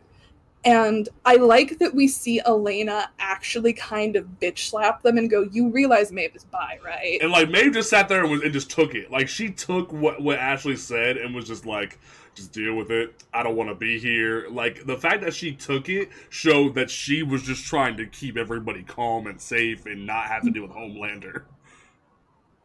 But it's just, like, and you know, you really feel, because bi erasure is a huge problem that I think a lot of people don't realize. And it also kind of pokes at the fact that if you have bi representation in media, or like in comics or in TV, in a sense, it has to be performative. something I've noticed a lot. Because if you have bi male characters or bi guys, they're typically in relationships with men, and same with bi women. Like, in a sense, you feel like there's this unwritten rule that in order to quote unquote count, again, air quotes, it has to be performed in some way. Mm-hmm. And so I think the show's kind of taking a shot at that we see Maeve with men. Because after Elena leaves, she brings home a couple of guys, and that was I didn't notice the other one at first, and then when I did, all I saw was just ass, and I'm like, okay. But even Ashley's reaction of this is not lesbian. You're supposed to be lesbian, and Maeve is just kind of like, fuck you. And so I like that we kind of get to see her stand her ground a little bit, and I'm hoping that maybe we'll get to see a narrative shift of that Maeve will get to be publicly bi at some point. That would be dope. But we've got to get through whatever's going on with Homelander, Maeve, and Elena before I think the show will even address the public identity thing. Mary, I have a question for you. What's that? Do girls do it better? I'm gonna slap you. Well, no, I was trying to like lead that segue. Like, I know you're trying to get me off of this. Well, no, because Maeve is great, but like I want to like transition Maeve into the Maeve, Starlight, and Stormfront conversation that we need to have, because I want to keep you on your pedestal. But like I wanted to use that as a clean ass segue into that. I know, but I still want to slap you. Okay. So I have to give Victoria credit for this, because she's the one who made the initial connection to me, and she said if I didn't give her credit, she'd be very angry with me. There is a scene in episode 5 where it's, Dawn of the Seven, and there is a scene where we're trying to, Vought is trying to push the whole girls get it done gimmick that we've seen through most of the season, because, almost half of the Seven is women, and that's never happened before, so they need to corporately capitalize on that. So there is a scene in Dawn of the Seven that we see them shooting, which is very, very similar to the... it is not the A-Force people, but the quote-unquote A-Force scene in Endgame. I am very uppity. Hold on. I gotta crack my knuckles here, because I'm ready for war. All right. I'm ready for the MCU shills. Let's go. Alec, you want to go? That's the problem. Like, I got nothing. He got nothing. Here's the thing, though, is that we have to discuss the differences in topics, but it is not a franchise thing. And I hate that all of these arguments get boiled down to a franchise argument. Agreed. When it's legitimate critique. And this scene, because episode 5 was written by a woman, and it's very important that episode 5 and episode 8 were written by women for these specific points. Episode 5 was written by Ellie Monahan, and episode 8 was written by Rebecca Sonnenschein. And those are the two sides of this narrative that we see. Because in episode 5, they're filming the girl power scene, and I'm, do the whole Spice Girls peace sign, girl power, that's what I'm talking about when I say girl power, pop girl power. And, Victoria kind of pointed out, she's like, hey, this reminds me of that scene in Endgame. And I'm like, yeah, me too. And she's like, no, this seems really, really similar. So, we watched it and we pulled it up, and they are exactly the same. Literally almost word for word. Because we have the MacGuffin, we have the Infinity Gauntlet, and the USB drive. And Ruby says, but how are you going to get through all of them? Because we have the CG mutants coming through. Yeah. And Starlight says, don't worry. And Stormfront says, girls get it done. So I pulled up the Endgame scene. And Peter has the MacGuffin. And he says, I don't know how you're going to get it through all of that. And then Scarlet Witch says, don't worry. And Okoye says, she's got help. And in both scenes, they take a girl power stance. That we have this unnecessary scene of seeing them get together and, So it is a direct shot at that scene. And first of all, I felt seen because I'm not critical of it. Fuck it, I am critical of it. Like, it's visually a fun scene, but I am very critical of it because narratively it doesn't make any goddamn sense. No, it does not. It really doesn't. It doesn't. It's like Gamora doesn't know any of these bitches, but she's ready for a throwdown. Sure, let's go. That whole scene was just like, who's the future of the MCU? Black people and women, here you go. Why weren't they there before? We don't want to answer that. Because it's really funny because the Twitter thread actually came up in our Discord server either today or yesterday.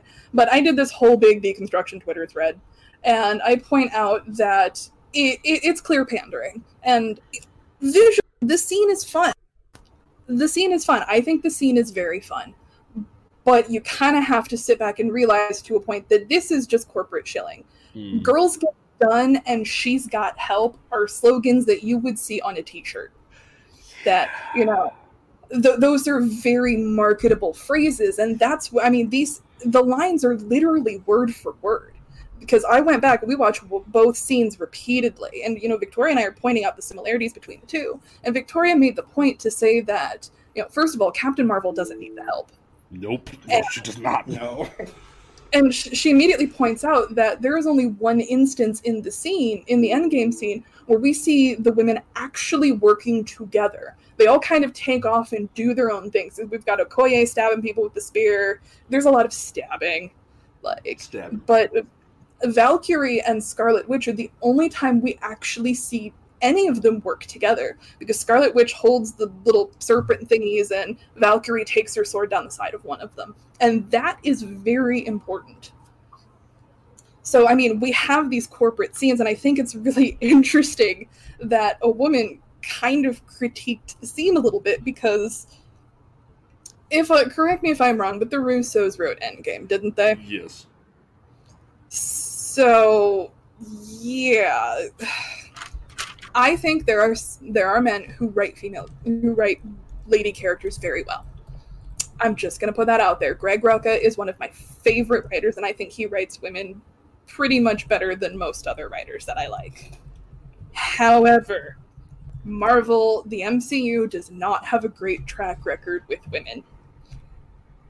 And I'm not going to give them a pass for it. Because the scene is cool, and like Travis said, the future is black people and women. Where were they before? We don't want to talk about that. They don't get to get a pass from it just because Captain Marvel made $1 billion. It's not how critique works. Yeah. And then we transition to episode 8, where we have I like to call the bitches get shit done scene. Because if you think about it, bitches get shit done and girls get it done. It's a sanitized phrase of that.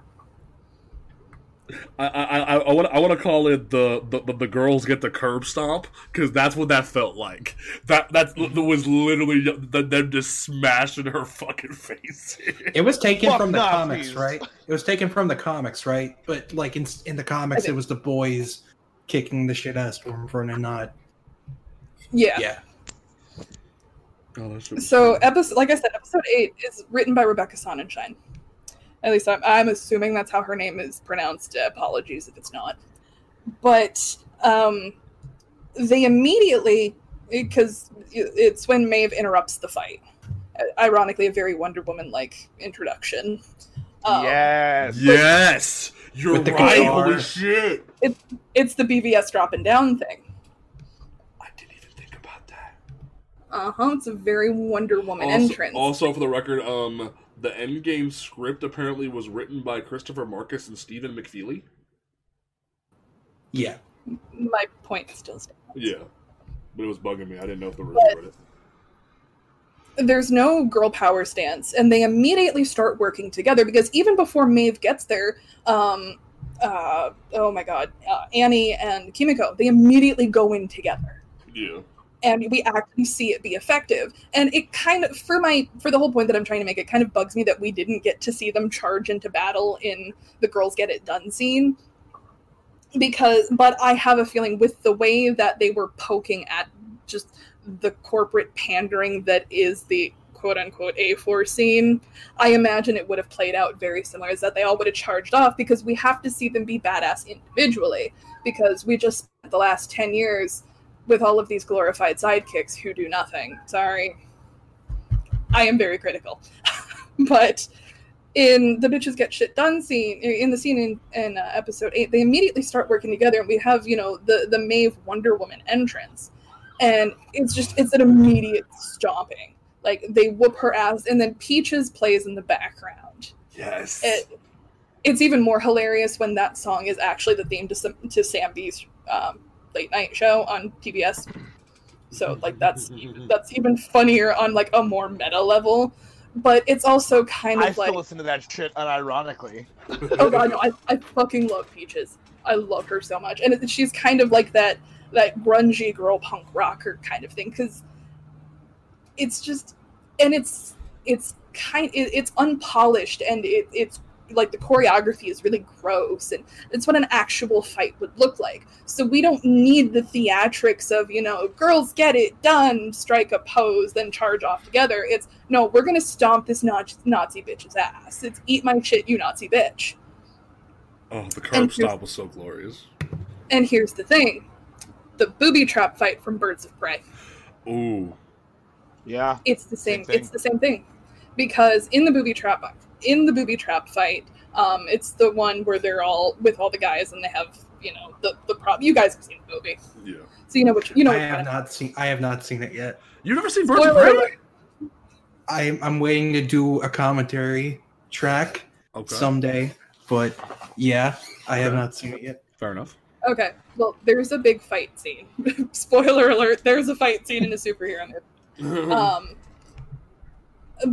And I think this is just kind of a happy accident, because they probably would have been, season 2 of The Boys and Birds of Prey may have been filming around the same time. Because I can't imagine that Birds of Prey would have released before The Boys was done being scripted, kind of a thing, you know? Because Birds of Prey, dear God, came out at the beginning of this year. This year has been a long week. But, yeah, no, this year has been a long week.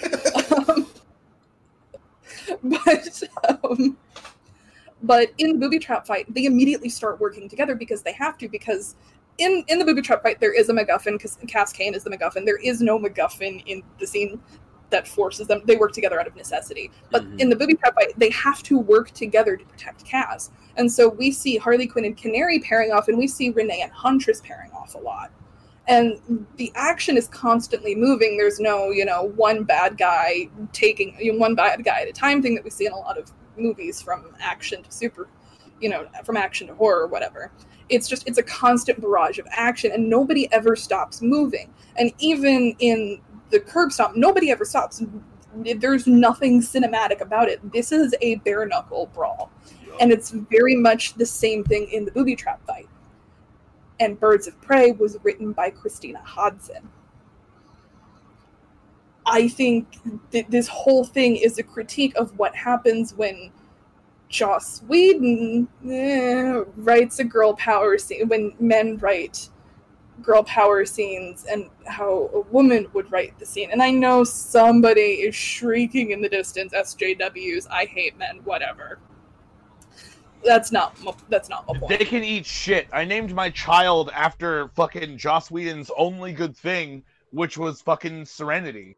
So they can all eat shit, because it turned out Joss Whedon was a piece of shit later. And, like, let's be real here. If you haven't figured, like, the Birds of Prey episode is our most watched episode. If you haven't figured out that we're what you think SJWs are by now, that we just don't give a fuck. Like, literally, people have, like, freaking Mary's wife has called us the drunk sorority girl of comic podcasts. We don't give a fuck. Like, we want people to be treated fairly and respected. This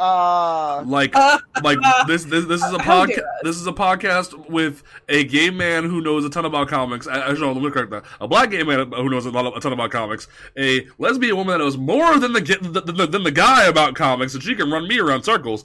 And another black guy who loves Batman. Like, we don't give a fuck. Like. Actually, and then we have the bisexual that's Alec, just stapled to the whole package right now. Like, we don't care, bro. Like, come on now. I forget who said it to me once, but I have the comic book knowledge of like a 50-year-old white man, and I hate how much sense that makes. It's true. like, why do you like? We did a freaking we did a whole episode about All New Wolverine. We're covering Ultimates next week. Like, we're literally covering a book about Blue Marvel, Black Panther, Captain Marvel, America Chavez and freaking Monica Rambeau next week. Like, have you not got what show this is by now? But that, like, come on now. Like, let's be real here. But yeah. But going back to all of that, I know this has been kind of a rambly point, but this is something I'm really excited to talk about because it's something that's so easily missed. Mm-hmm. Because that's kind of a wink and a nod to... I mean, most people on, the industrialized world, if you will, have seen Endgame. Yeah. But it's such a precise poking of here is the pop girl power feminism. And a lot of people bought into the scene, and I am not saying the scene is cool, and I'm not trying to say you can't like things, you're not allowed to like things. But I'm saying that just because something looks cool and is liked doesn't mean it can't be critiqued. And I think that there is a difference between actual critique and shit posting, and this is not shit posting. This is me kind of, and in a sense, these two, Rebecca and Ellie, kind of poking fun at the fact of this is, girls get it done t-shirt, pop girl power versus a bitch will fucking stomp you. Yep. And again, you see where I realize that this could devolve into a franchise thing of Marvel versus DC, of Endgame versus Birds of Prey. That's not the case. I think it is how, men can write, and I'm not trying to use men as a scapegoat here, because like I said, Greg Rucka would never write a scene like that. But I think it's more of the critique of pop feminism versus actual empowerment. Because once Peaches starts playing and you're stomping a Nazi bitch, and who doesn't want to take their girl game to go stomp a Nazi in the face? Right. That sounds like fun. Or, if you have to protect, a preteen girl from getting cut open by Black Mask or whatever, yeah, you're gonna, fucking stomp the shit out of some people with, hammers and canary screeches and shit. Right. But I think it's just a difference between, air quote, how men write women and how women write women, because there's that whole subreddit that I fucking love. It's called r/men writing women, and it's hysterical. She walks boobily into the room kind of shit. Oh, and God. So that's the kind of writing that they're ripping on. It's not men can't write women ever. It's, she bounced boobily down the stairs. Love chunks. Love chunks. Love Bring it back. Bring it back. This is ripping on the Frank Millers that write Love Chunks. So yes, I loved it. So yeah, no, that was glorious. And and then to echo, I think Frenchie was literally me and Travis on a daily listening to Mary, where it's like, damn, girls do it better. And I think that straight up nail in the coffin that you're fed the pop feminism and you don't the pop empowerment, and it's like, this is cool, it's nice, but whatever. Nah, these supers are gonna stomp this Nazi bitch, and you're like, oh shit, okay, maybe girls do get it done. Yeah. Bitches get shit done. So from there, we need to talk about the biggest overarching thing of this season, and that is the spawn of Homelander, the Nazism, and the weird sexualization of the two together. So, I woke up last week not expecting to see Travis and Mary in my mentions going, James, you need to watch this episode. I'm like, why, guys? What happened? And they go, so, Homelander and Stormfront fucked very violently after murdering a man. And I'm like, what? And they rubbed blood in each other's mouths and shit. And I couldn't cope with that. And I was trying to understand why this was happening. And then I watched the preceding episode before that, where they have the really awkward dream on fuck. And I was just like, this is not okay. I'm not okay with this. This is heterosexuality cranked up to 50,000, and I don't like it. So, but there's the joke to enter this topic. But I honestly felt the same. Right? Like the violent throwing them across the room and the burning of the tits with the laser vision. You're just like, this is so painfully, this is what neckbeards want Superman and Wonder Woman to fuck like. And it's not okay. Honestly. Honestly. This just laser vision my tits. No, don't do that. Yeah. like it felt like a new 52, like Diana and Clark wet dream, and it made me uncomfortable. And Mary, I hope you appreciated that reference, but like, because that book gives me a headache. yeah. So it's just like this entire. I think I love that I hit the nail on the head when it came to Homelander. That I was right. That them making Stormfront a woman compared to the comics was going to be an evolution of the mommy issues. I called it from jump. And it was going to be right the nail on the head, because at first it was like, maybe they're just gonna beef. Maybe they're just gonna beef, and it's gonna be funny, no big deal. And then the Dream On starts playing, and you're just like, and like she looks deep into his eyes, and there's that "I'm your mommy now" look, and you're just like, oh god, here we go. And then he finds out that she is actually for real a mother, and he's like, yes. Like that made it even worse. And then like during that whole sequence, you hear her like her German accent start to slip into her voice, and I was like, that's powerful acting on Aya Cash's part. That was like bold that she was starting to like be convicted in the Nazism. Like that was beautiful chef's kiss. Like that like conviction, just yeah. But no, Homelander as a character this season, I actually wanted to see Homelander like be less dark this season. I wanted to see him maybe try to reform Vought's image. And then they're like, no, you literally don't have the power to fix Vought's image because someone is ruining that for you. The new girl is ruining that for you. And I was like, okay, this is an interesting take. And then it became, oh no, now he's just gonna start like enforcing everything and Ashley has no power. And that was an interesting dynamic. Because now, like that whole scene with the knockoff Asian Daredevil dude, I was like, oh, this is gonna go bad. This is gonna go bad really fast. And he just goes slap, and I'm like, oh. He reminded me of Daredevil's sidekick that they Blind Spot. Yes. Blind Spot. Yeah. Like it's like they combined the two together, and I was like, because Charles Soule's Daredevil is fucking amazing. You should go read it, everybody. But like that whole moment, I was just like, why? Y'all really just like took a shot at Daredevil and said, why do you exist? And it hurt my spirit. Like, why you do this to me? But like Homelander as a character, and then him, since he didn't have his mom figure anymore, to the point that he was making the knockoff male Mystique dude like be doppelganger. Yeah, have doppelganger be Stillwell. When he turned into Homelander, that whole moment was just gold. Well, at first, and I was like, at first you had that one moment where like Homelander disgustingly drinks like licks the breast milk. That was, but like that was just wrong. I appreciate that there was significantly less sexual fetishization of breast this season.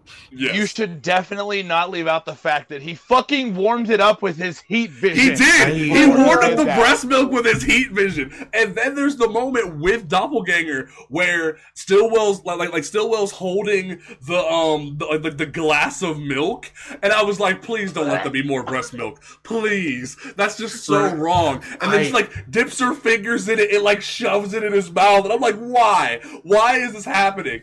And then they're doing more weird shit. But then the moment he comes back later, the scene progresses, and Doppelganger changes back because being the way he is hurts him. He can't hold that shit for long. So he changes back, and you see Homelander break psychomentally. He breaks because he wasn't prepared for that. He was in a good headspace mentally and was happy that his mommy had him. And it was really interesting to see him just go anger levels. Like, change back or I'm literally gonna kill you. Like, that had to be so anxiety-inducing for Doppelganger. And then there's that really awkward moment later where he turns into Homelander.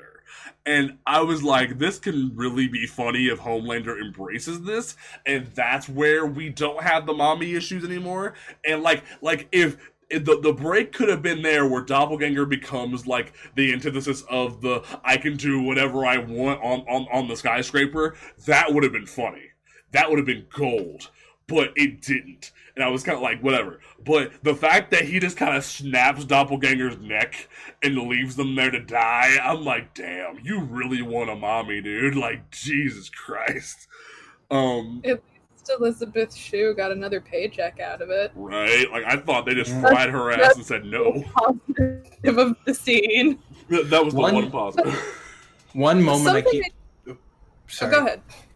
One moment I keep thinking about is the breakfast scene in episode 3 where he's sitting and has the pancakes and he just sips the glass of milk and then just lets it simmer for a while. And I'm just like, no, please don't. It was... Go ahead, Mary. I was going to say something thematically that I thought was very interesting with the notion of motherhood is because motherhood is a very big theme in the show. And I think a lot of it, because we talked about this earlier in the show, it's the nature versus nurture thing. But at the same time, I think it ties in most interestingly with Stormfront, because Stormfront has a lot of emotional baggage about losing her daughter. That, you know, this is superpowers aside, she is very much a trad wife, or a traditional wife. But I think that is an interesting subversion of the motherhood narrative, because if you look at media as a whole, we are kind of conditioned to sympathize with mothers. That Becca's emotional story arc is that she is a mother, and we are drawn to that.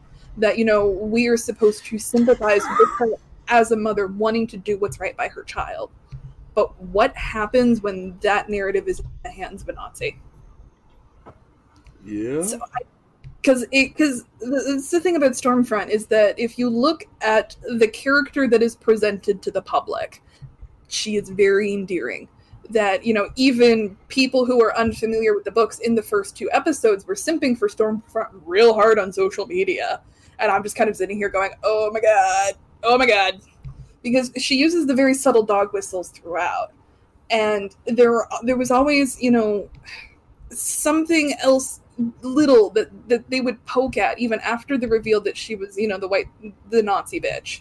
There was always be a little something that kind of challenged your perspective, because that, you know, you have her and Becca kind of simultaneously, so you have to feel for Becca as a mother, which is something that we're conditioned to do just through all of media. Just take a second and think about every book, movie, or TV show that you've seen with a mother. Mothers are upstanding and they're righteous and they're going to protect you, kind of a thing. Because even with Annie's mother, you are kind of thought, you're essentially told to believe her heart was in the right place and that she wants to make it right.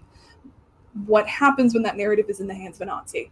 It pulls at those same heartstrings, and it makes you step back and recontextualize everything. And so I love that we're not just getting a superhero deconstruction, we're getting just a media deconstruction.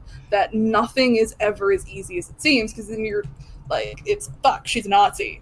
Have no sympathy for the Nazis. Like, and what's even crazy is, like, the whole mother overarching thing even takes a turn when the crazy Stormfront speech happens with Homelander, where, like, she's confessing her entire life to him, and she goes, yo, who do you think that is? Your grandmother? That's my daughter. And the whole thing takes a drastic turn, and you see him even more, like, emphasize the idea of, you're my mommy. And then there's the whole thing with Huey and Annie of the lack of mother versus, like, I have this but I don't want it in my life anymore. And that was interesting. Then Butcher had an interesting moment twice, where you have him battling with his aunt and him battling with his own mother over his father. And that spoke to me as well, where it's like, Butcher really doesn't want, like, any female to tell him what to do besides Becca. Like, that, he has no need for a mother, he just wants to create a family with his, like with Becca. That spoke to me in a big way. So yeah, no, the whole theme of that entire arc is just phenomenal. Mary, did I cut you off? I'm sorry. No, you're fine. Okay. I'm good. Okay. I think we've covered a lot of the major stuff.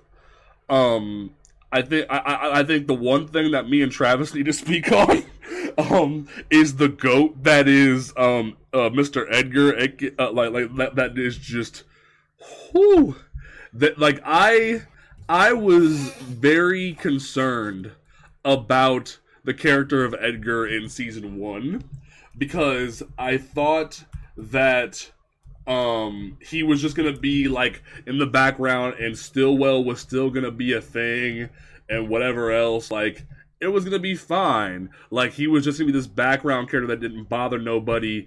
But then they started off real different with him in season 2 by having like the big board meeting and everything, and Giancarlo Esposito seems to have more time in his schedule because now that he's not doing Mandalorian right now, he stepped more into prominence this season. And with that, you saw him taking more control. He stood up to Homelander. Like, he slapped his dick on the table and said, "My dick is bigger than yours, shut the fuck up." And Homelander backed off, and when Homelander tries to rally the 7 against Edgar, Edgar's like, whatever, I can make more of you bitches. And that spoke volumes to me.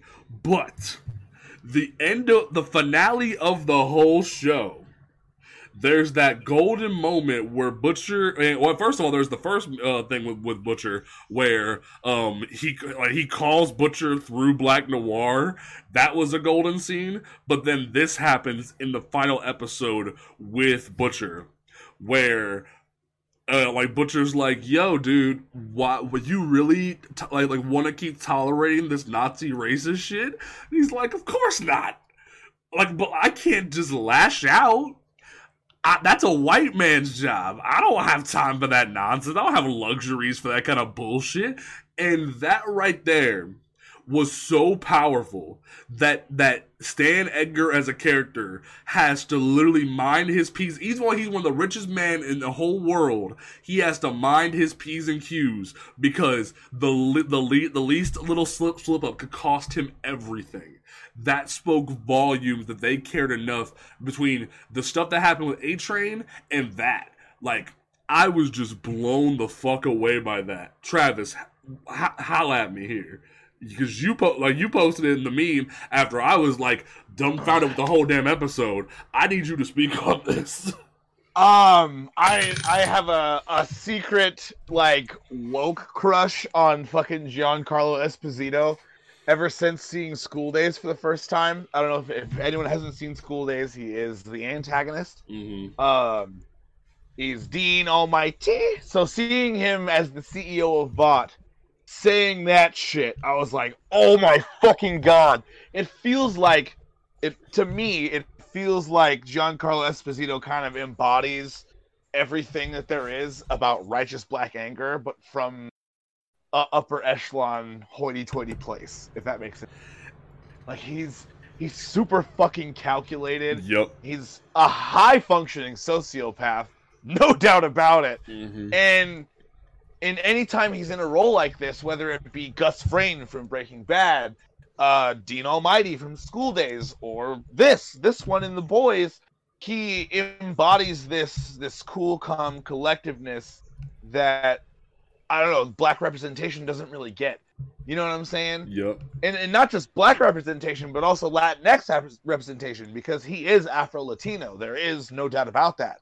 So, I don't know, the way it's hard to describe. Like, the way he is on screen is almost like butter perfectly melting on a stack of flapjacks. Like, I always love him on screen.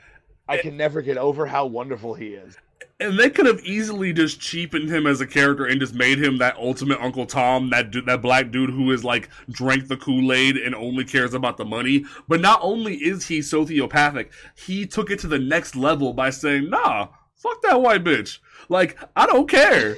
Nothing is going to stop me from coming between me and my money." I was like, damn, that's fucking GOAT shit right there. Like, that man literally said, nothing is going to become between me and my money. I was like, damn. So, not to mention, when he said that, like, I can't lash out like that, that's a white man's privilege, it really brought me back to when he was talking about Homelander and straight up told him, we're not a superhero company. We're a pharmaceutical company. Yep. Because could you imagine the shit he went through to run Vought? Especially when it was created by a Nazi. Right, it was created by Nazis. So there, fuck Homelander. Everything that Giancarlo had gone through was far lesser than anything Homelander could do, and that was the vibe I got from him the whole show. Yeah. And, like, there was that I still just love that moment where Homelander thought that, like, he had taken his Viagra pill and rose up with the 7 around Giancarlo Esposito. And I just was, like Edgar just turns around and walks out because he's like, all right, whatever. Like, I don't care. Y'all got time for y'all. Like, I'm going to keep moving. And it was very clean, too, because at the end of that episode, after Stormfront goes through the whole joint and causes all the havoc that she did, he was ready. Mm-hmm. He had the alibis. He had the statements prepared, and he was like, "Yeah, bitch, you need me, so shut the fuck up." Like that clout, that readiness to with the plan at every step of the way, ready to deal with it. Like that moment where Black Noir is ready to choke Butcher the hell out and kill everybody in the room, and he immediately picks up the phone and says, "What you got?" Like he's the GOAT, and I love it to death. See, and like I'm gonna put on my kufi here for 1 second, oh, God. but it was wonderful for once to see a black man in power use a white supremacist for gain, and then discard her when he was done using her. Yes, because he was like, "Oh no, she's Nazi. We didn't know. She's gone." I'm like, "Yep." That was beautiful. I feel like he knew the whole time because of the phone call with the Scientology guy at the end. Yep. You know what I mean? Mm-hmm. So it was like he knew she was a Nazi, but she was profitable, and motherfucker's about his money. He was chasing a bag. Yeah, the whole reason he was there. And of course he had to put up with her because not only was she Vought's wife, it was you have to keep putting up with her, changing her identity and do whatever you need to do because she could literally bring the whole damn company down. She could exercise her right as Mrs. Vought to take everything from you and say that Vought was a superhero company first. So the fact that he was able to just be the GOAT like that was just, oh my God. It was amazing. Mary, Alec, do you have any thoughts on this? I think we kind of went a little too black on you for a second. No, you're fine. I think Giancarlo Esposito was born to play the villain. Yes. Yeah. Always, yes. I mean, nothing but respect for my Lex Luthor. Oh yeah, I forgot he does play Lex Luthor and Harley Quinn. He's Lex Luthor and Harley Quinn, and I really hope he gets to come back for season 3 because it's just it's so perfect. Yes. But I think he is an actor of a truly ungodly caliber. And I have a soft spot in my heart for just, like, true character actors like that. And, you know, they always say it takes the nicest people to play the biggest bad guys, and I've heard that he is nothing but just absolutely sweet and loving. Yes. So, but the fact that they were even able to inject that kind of duality, like I said, the writers are always pulling something out from underneath you, you know? Yeah. Alec, do you have any comments on this before we talk about future of the show? Earlier this year, for a class I took, I watched for the first time. I watched Do the Right Thing, and I had no clue he was in such a good movie. It is. Yes. It is. Like I watched it, and then it's just like months later, I was just like, it is amazing how nothing has changed.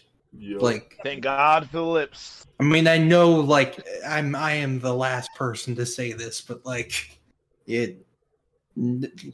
nothing has changed. And it just, his role in that movie was just it's such a far cry from what he's known as now, but he is still, like, amazing.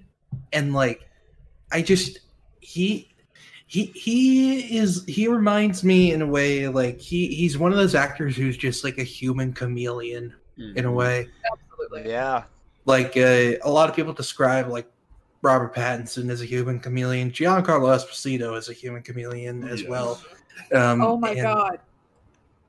Giancarlo Esposito and Meryl Streep in a character drama together. Ooh, that would be great. Make it happen. Make it happen. Okay. That is too much. I'm sorry. That is too... Sorry. You're good. I'm gonna break. Oh, God. Can I make one joke about Do the Right Thing? Sure. Rosie Perez is still hot as hell, though. I'm just gonna say that.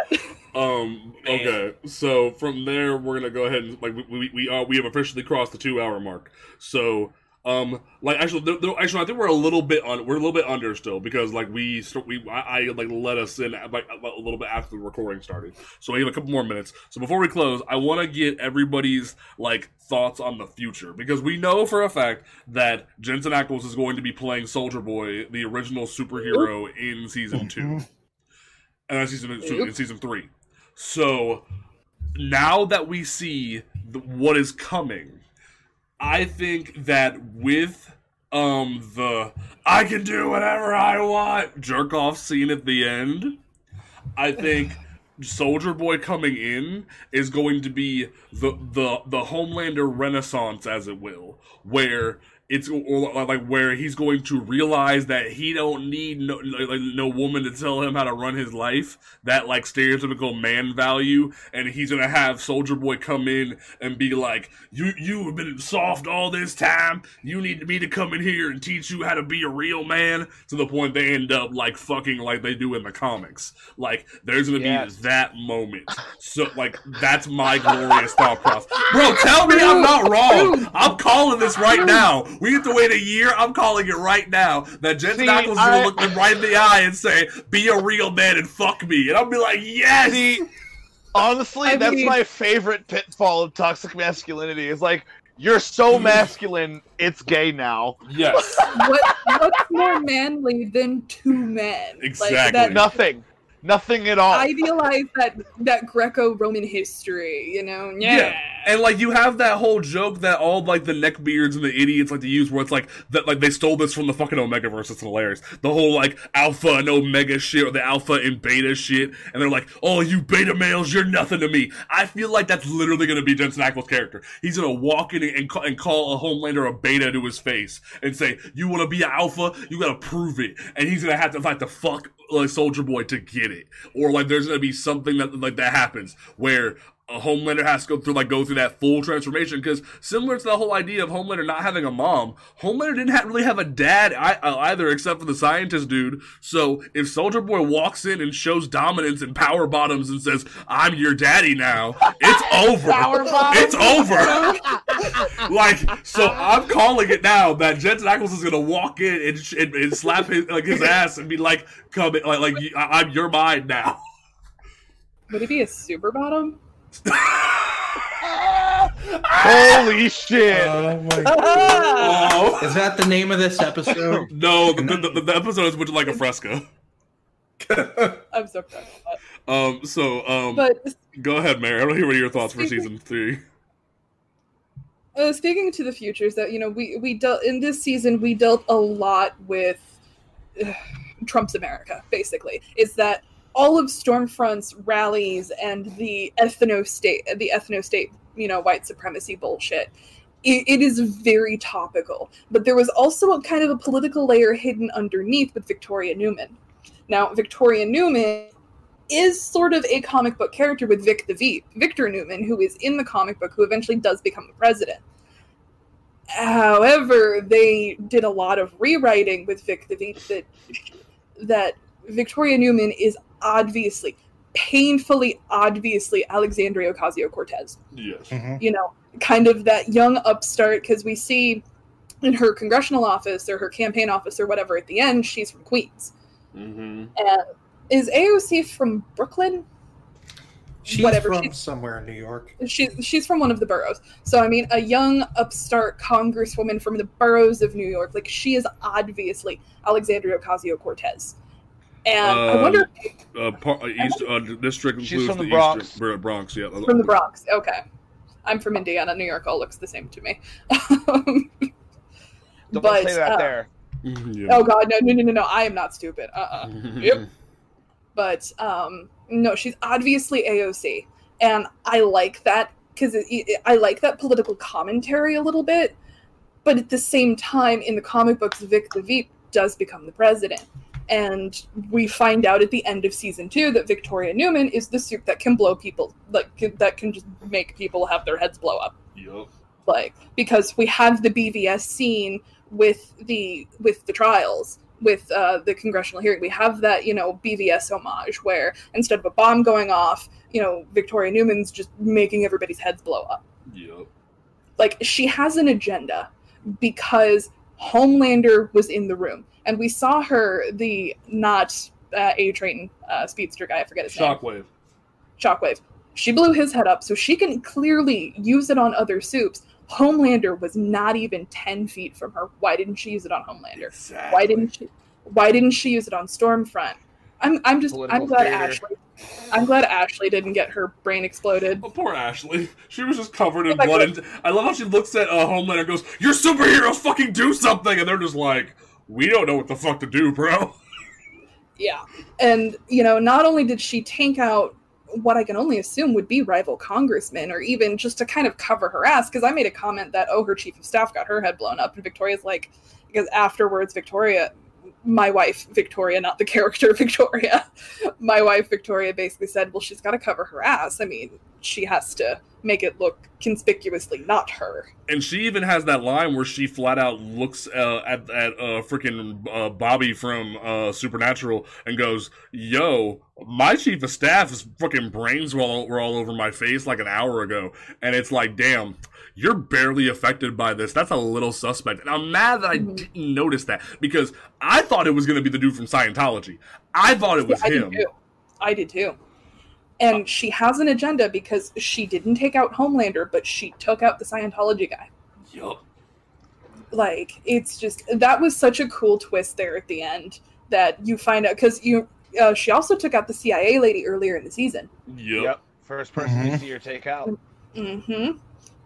And something that I thought was a really interesting red herring is that as Deep and A-Train are in the bar watching it, when heads start exploding, the Deep, he starts feeling around on his head because I either thought it was Scientology or I thought it was Vought trying to interrupt the hearings. Exactly. That's why I like what made me think it was Scientology, especially before dude's head blew up, was the fact that Deep got the shaft again. Like, he used Deep on purpose to fuck with Vought even more, and then it was, oh no, he's just dead. I'm like, damn.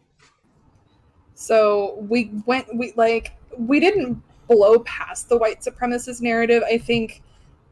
I honestly think Stormfront is just the beginning of this hyper-political white supremacist Nazi narrative. Is that Stormfront is not dead. I believe that she's not dead. I think Aya Cash was really popular this season. I think they're going to try and find a way to bring her back. Robo-Nazi. Robo-Nazi. RoboCop the shit out of that Nazi. But we can rebuild her. I think that we're going to get a lot more political intrigue next season, because this season it was a lot of like social media politics, because there was such a heavy focus on memes and just how mundane radicalization can actually be. So I think we've kind of gotten through that into what nationalism actually looks like from like an inner working political level. Fair enough. Travis, what do you want to see from season 3 of this show? If I'm being honest, and this is gonna be fucked up, but I want to see Huey hardened by soup abuse, and whether that come from Homelander or Black Noir, I don't care, to be completely honest with you. But I think he's too pure for this show, and I think he needs a little grim darkening so he can come a little back to the light, if that makes any sense. If he's working with Vic the Veep, though. That's what I'm saying. Like, I think he's gonna have like one of those. I think he's gonna have a Zhu Li from A Legend of Korra moment where he dick rides the fuck out of Vic the Veep, and then like he's even gonna have that moment too where he like betrays the boys and like says, "I pledge my loyalty to you," only for it to be bullshit. And I think that's gonna be that moment where you want him again. See, I want an Anakin Skywalker moment where he lets Mace Windu kill Palpatine with Huey. That's what I want. Because Vic the Veep definitely puts off the energy like, hey, I'm here for the better good, but she lets Stormfront and Homelander live. So is she for the greater good, or is she for her own advancement? That's the question. And Huey being, you know, a normal guy who's also been around soups and soup terrorists, and then of course Kimiko, he has the capacity to see through her after he takes the rose-colored glasses off. And I'm not sure how that's going to play out. If it's even, maybe they'll do that for like a 2-season stretch. I don't know. But I want to see Huey in the trenches a bit more, so to speak. Fair enough. Alec, what is the big thing that you want from season 3? One theory I have is that we're gonna get a big time skip with season 3. Ooh. Like, I'm talking years later. Like, Huey will be an established part of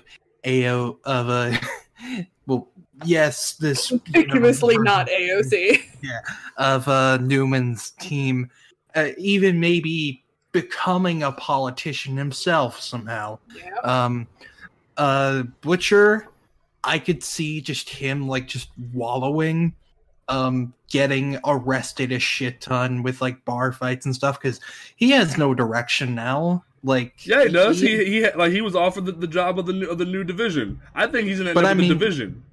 He doesn't really have a wife to protect anymore or like fight for anymore because she's dead. So he's got a family. He's got the boys. So like if Kimiko, Frenchie, and them stay with him, I think he'll be alright. We'll see because it looks like they all go off on their own for now, at least at the end of the season. But okay, who knows? Like, who knows?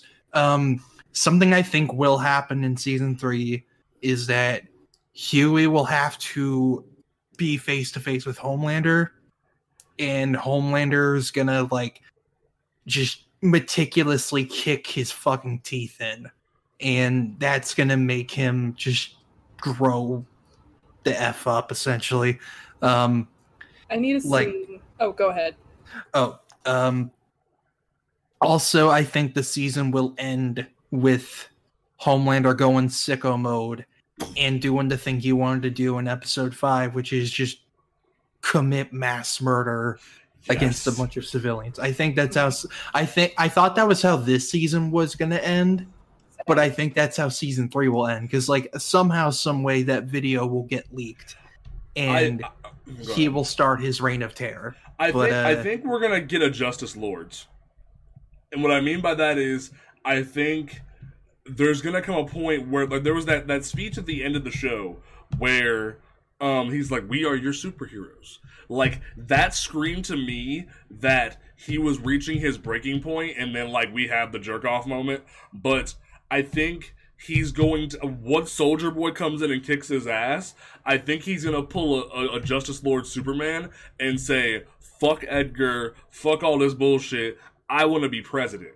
And that's going to be a literal, like, fight between Vic and him to see who will be the one to run the country. Will it be the Soup or the other Soup? Because sooner or later, Vic's going to get revealed. That's what I think is going to happen there. I don't think he's going to mass kill everyone. I think he's going to have a Soldier Boy in his ear like, "Yo, you could do this.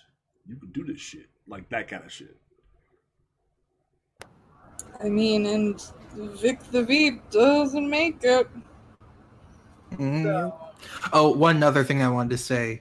I think a big thing next season is going to be about, because this season was very much about, the alt-right, essentially, an indoctrination of young people into the alt-right. I mean, the fucking PewDiePie joke, like that like, says, something. Yeah. Oh, no. I think next season is going to be about how essentially the two-party system in America is just fucked because they're all the same, essentially. And how Victoria Newman is essentially like going to be the one to show how it's like the establishment Democrats, and I guess another term would be neoliberals, are like in cahoots with the Republicans and alt-rights and stuff, and they're in cahoots with, big corporations, big pharma, in this case Vought. Like, it's all just a machine to create more conflict, to create more outrage to create more like power, essentially. Yeah. So I think that's going to be a big talking point. I trust that they can pull it off because they pulled it off so far, so I don't see why they wouldn't now. And the one thing that I wanted to mention, aside from your point, is that something I think they did really well this season was something Stormfront says at the very end. She says, people like what I believe. They like what I say. They just don't like the word Nazi. And I think that kind of just slapped. I think it was just, it was a call out. Yep. But I think that's just the deftness with which these writers handle the situation. I remember something that Victoria, my wife Victoria, pointed out is that she's wondering if season 3 will feature an election. Yeah. Because, you know, Vic does eventually become the president. So, you know, kind of tying into Alex's Alec, your name is not Alec. It's Alex time skip idea. I'm sorry, I stumbled. But to tie in with his time skip idea, I think we might go into an election because, as you know, my wife pointed out, like, it's kind of fertile territory, especially with the shit show 2020 has been. Yep. Yeah. And then I think we'll have like the Homelander versus Vic in the election. That would be fucking baller. Huey might be Vic's VP running mate. Ooh. And one scene that I absolutely need in season 3 is Huey, Elena, and Ashley having a moment, having a "we didn't sign up for this shit" moment. Like they need that. I really need. How the fuck did we get into this moment? Exactly. Yeah, no, we just all wanted to do jobs. I really want freaking Ashley to just like at some point just walk into Esposito's office with a fucking baseball bat and she's just done. Like, my health is not worth this. Like, that would be the... Like, I want my pension. I want, like, an island. I want to be gone. Like, that is literally the moment I want for Ashley. She deserves everything. And he would just sit in his seat, complete, like, unmoving, even if she... No, because I can see Esposito giving it to her, because, like, there's only so much that, like someone can take, and I feel like Esposito would be like, alright, whatever, and either he'll give it to her, or White Noir will snap her fucking neck. Like, I think... At the same time, Ashley knows too much. Yeah, that's true. Ashley knows way too much. Maybe Ashley might be the mole. Like, she might be the Corporal Hicks of the next season, where she just leaks it all. Here's my question: is that do we think Maeve is going to die in season 3? Because her death is a turning point in the comic book. I think it's yes, because she's kind of burnt out her length, and when it comes to the Homelander video getting out, it'll probably be when Maeve ends up biting it. I can see her death being, because they have said in the show that the only person who rivals Homelander in strength is Maeve.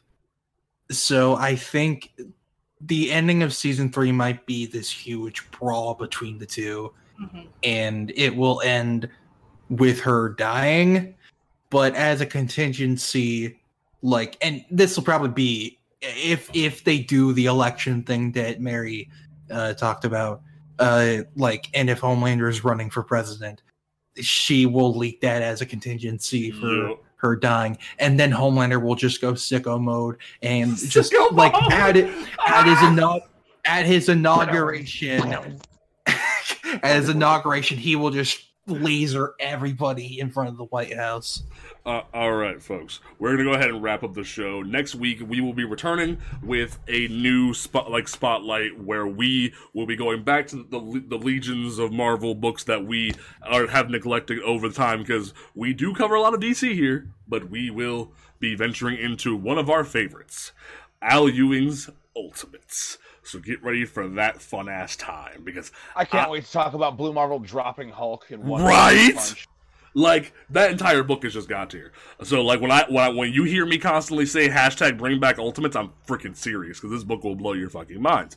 So, Alec, you are the guest. You are up on the chopping block first. What is your closing statement for this episode of Panel to Panel? The Boys, I think, is the best show on TV right now. And I think by the end of it, it will be the Breaking Bad of the 2020s. Fair enough. Travis, what is your closing statement for this episode of Panel to Panel? This episode was brought to you by Brave Maid Pride Bars. Yes. Yes. Mary, what is your closing statement after that one was stolen from you? Oh, I didn't even think of it, so it's beautiful. But I think my closing statement is that I also like the visual thematic elements of the show because they pull a lot from Zack Snyder's very overt visuals, and I thought that was very clever. That, you know, some of the most recognizable visuals they pulled from that, and I think that's something they did very well. Fair enough. Slow Superman descent. My closing statement is, Amazon, I need you to respond to my tweet. I want to know what brand Mother's Milk's leather jacket is. I can't find it. I want to know because I want it.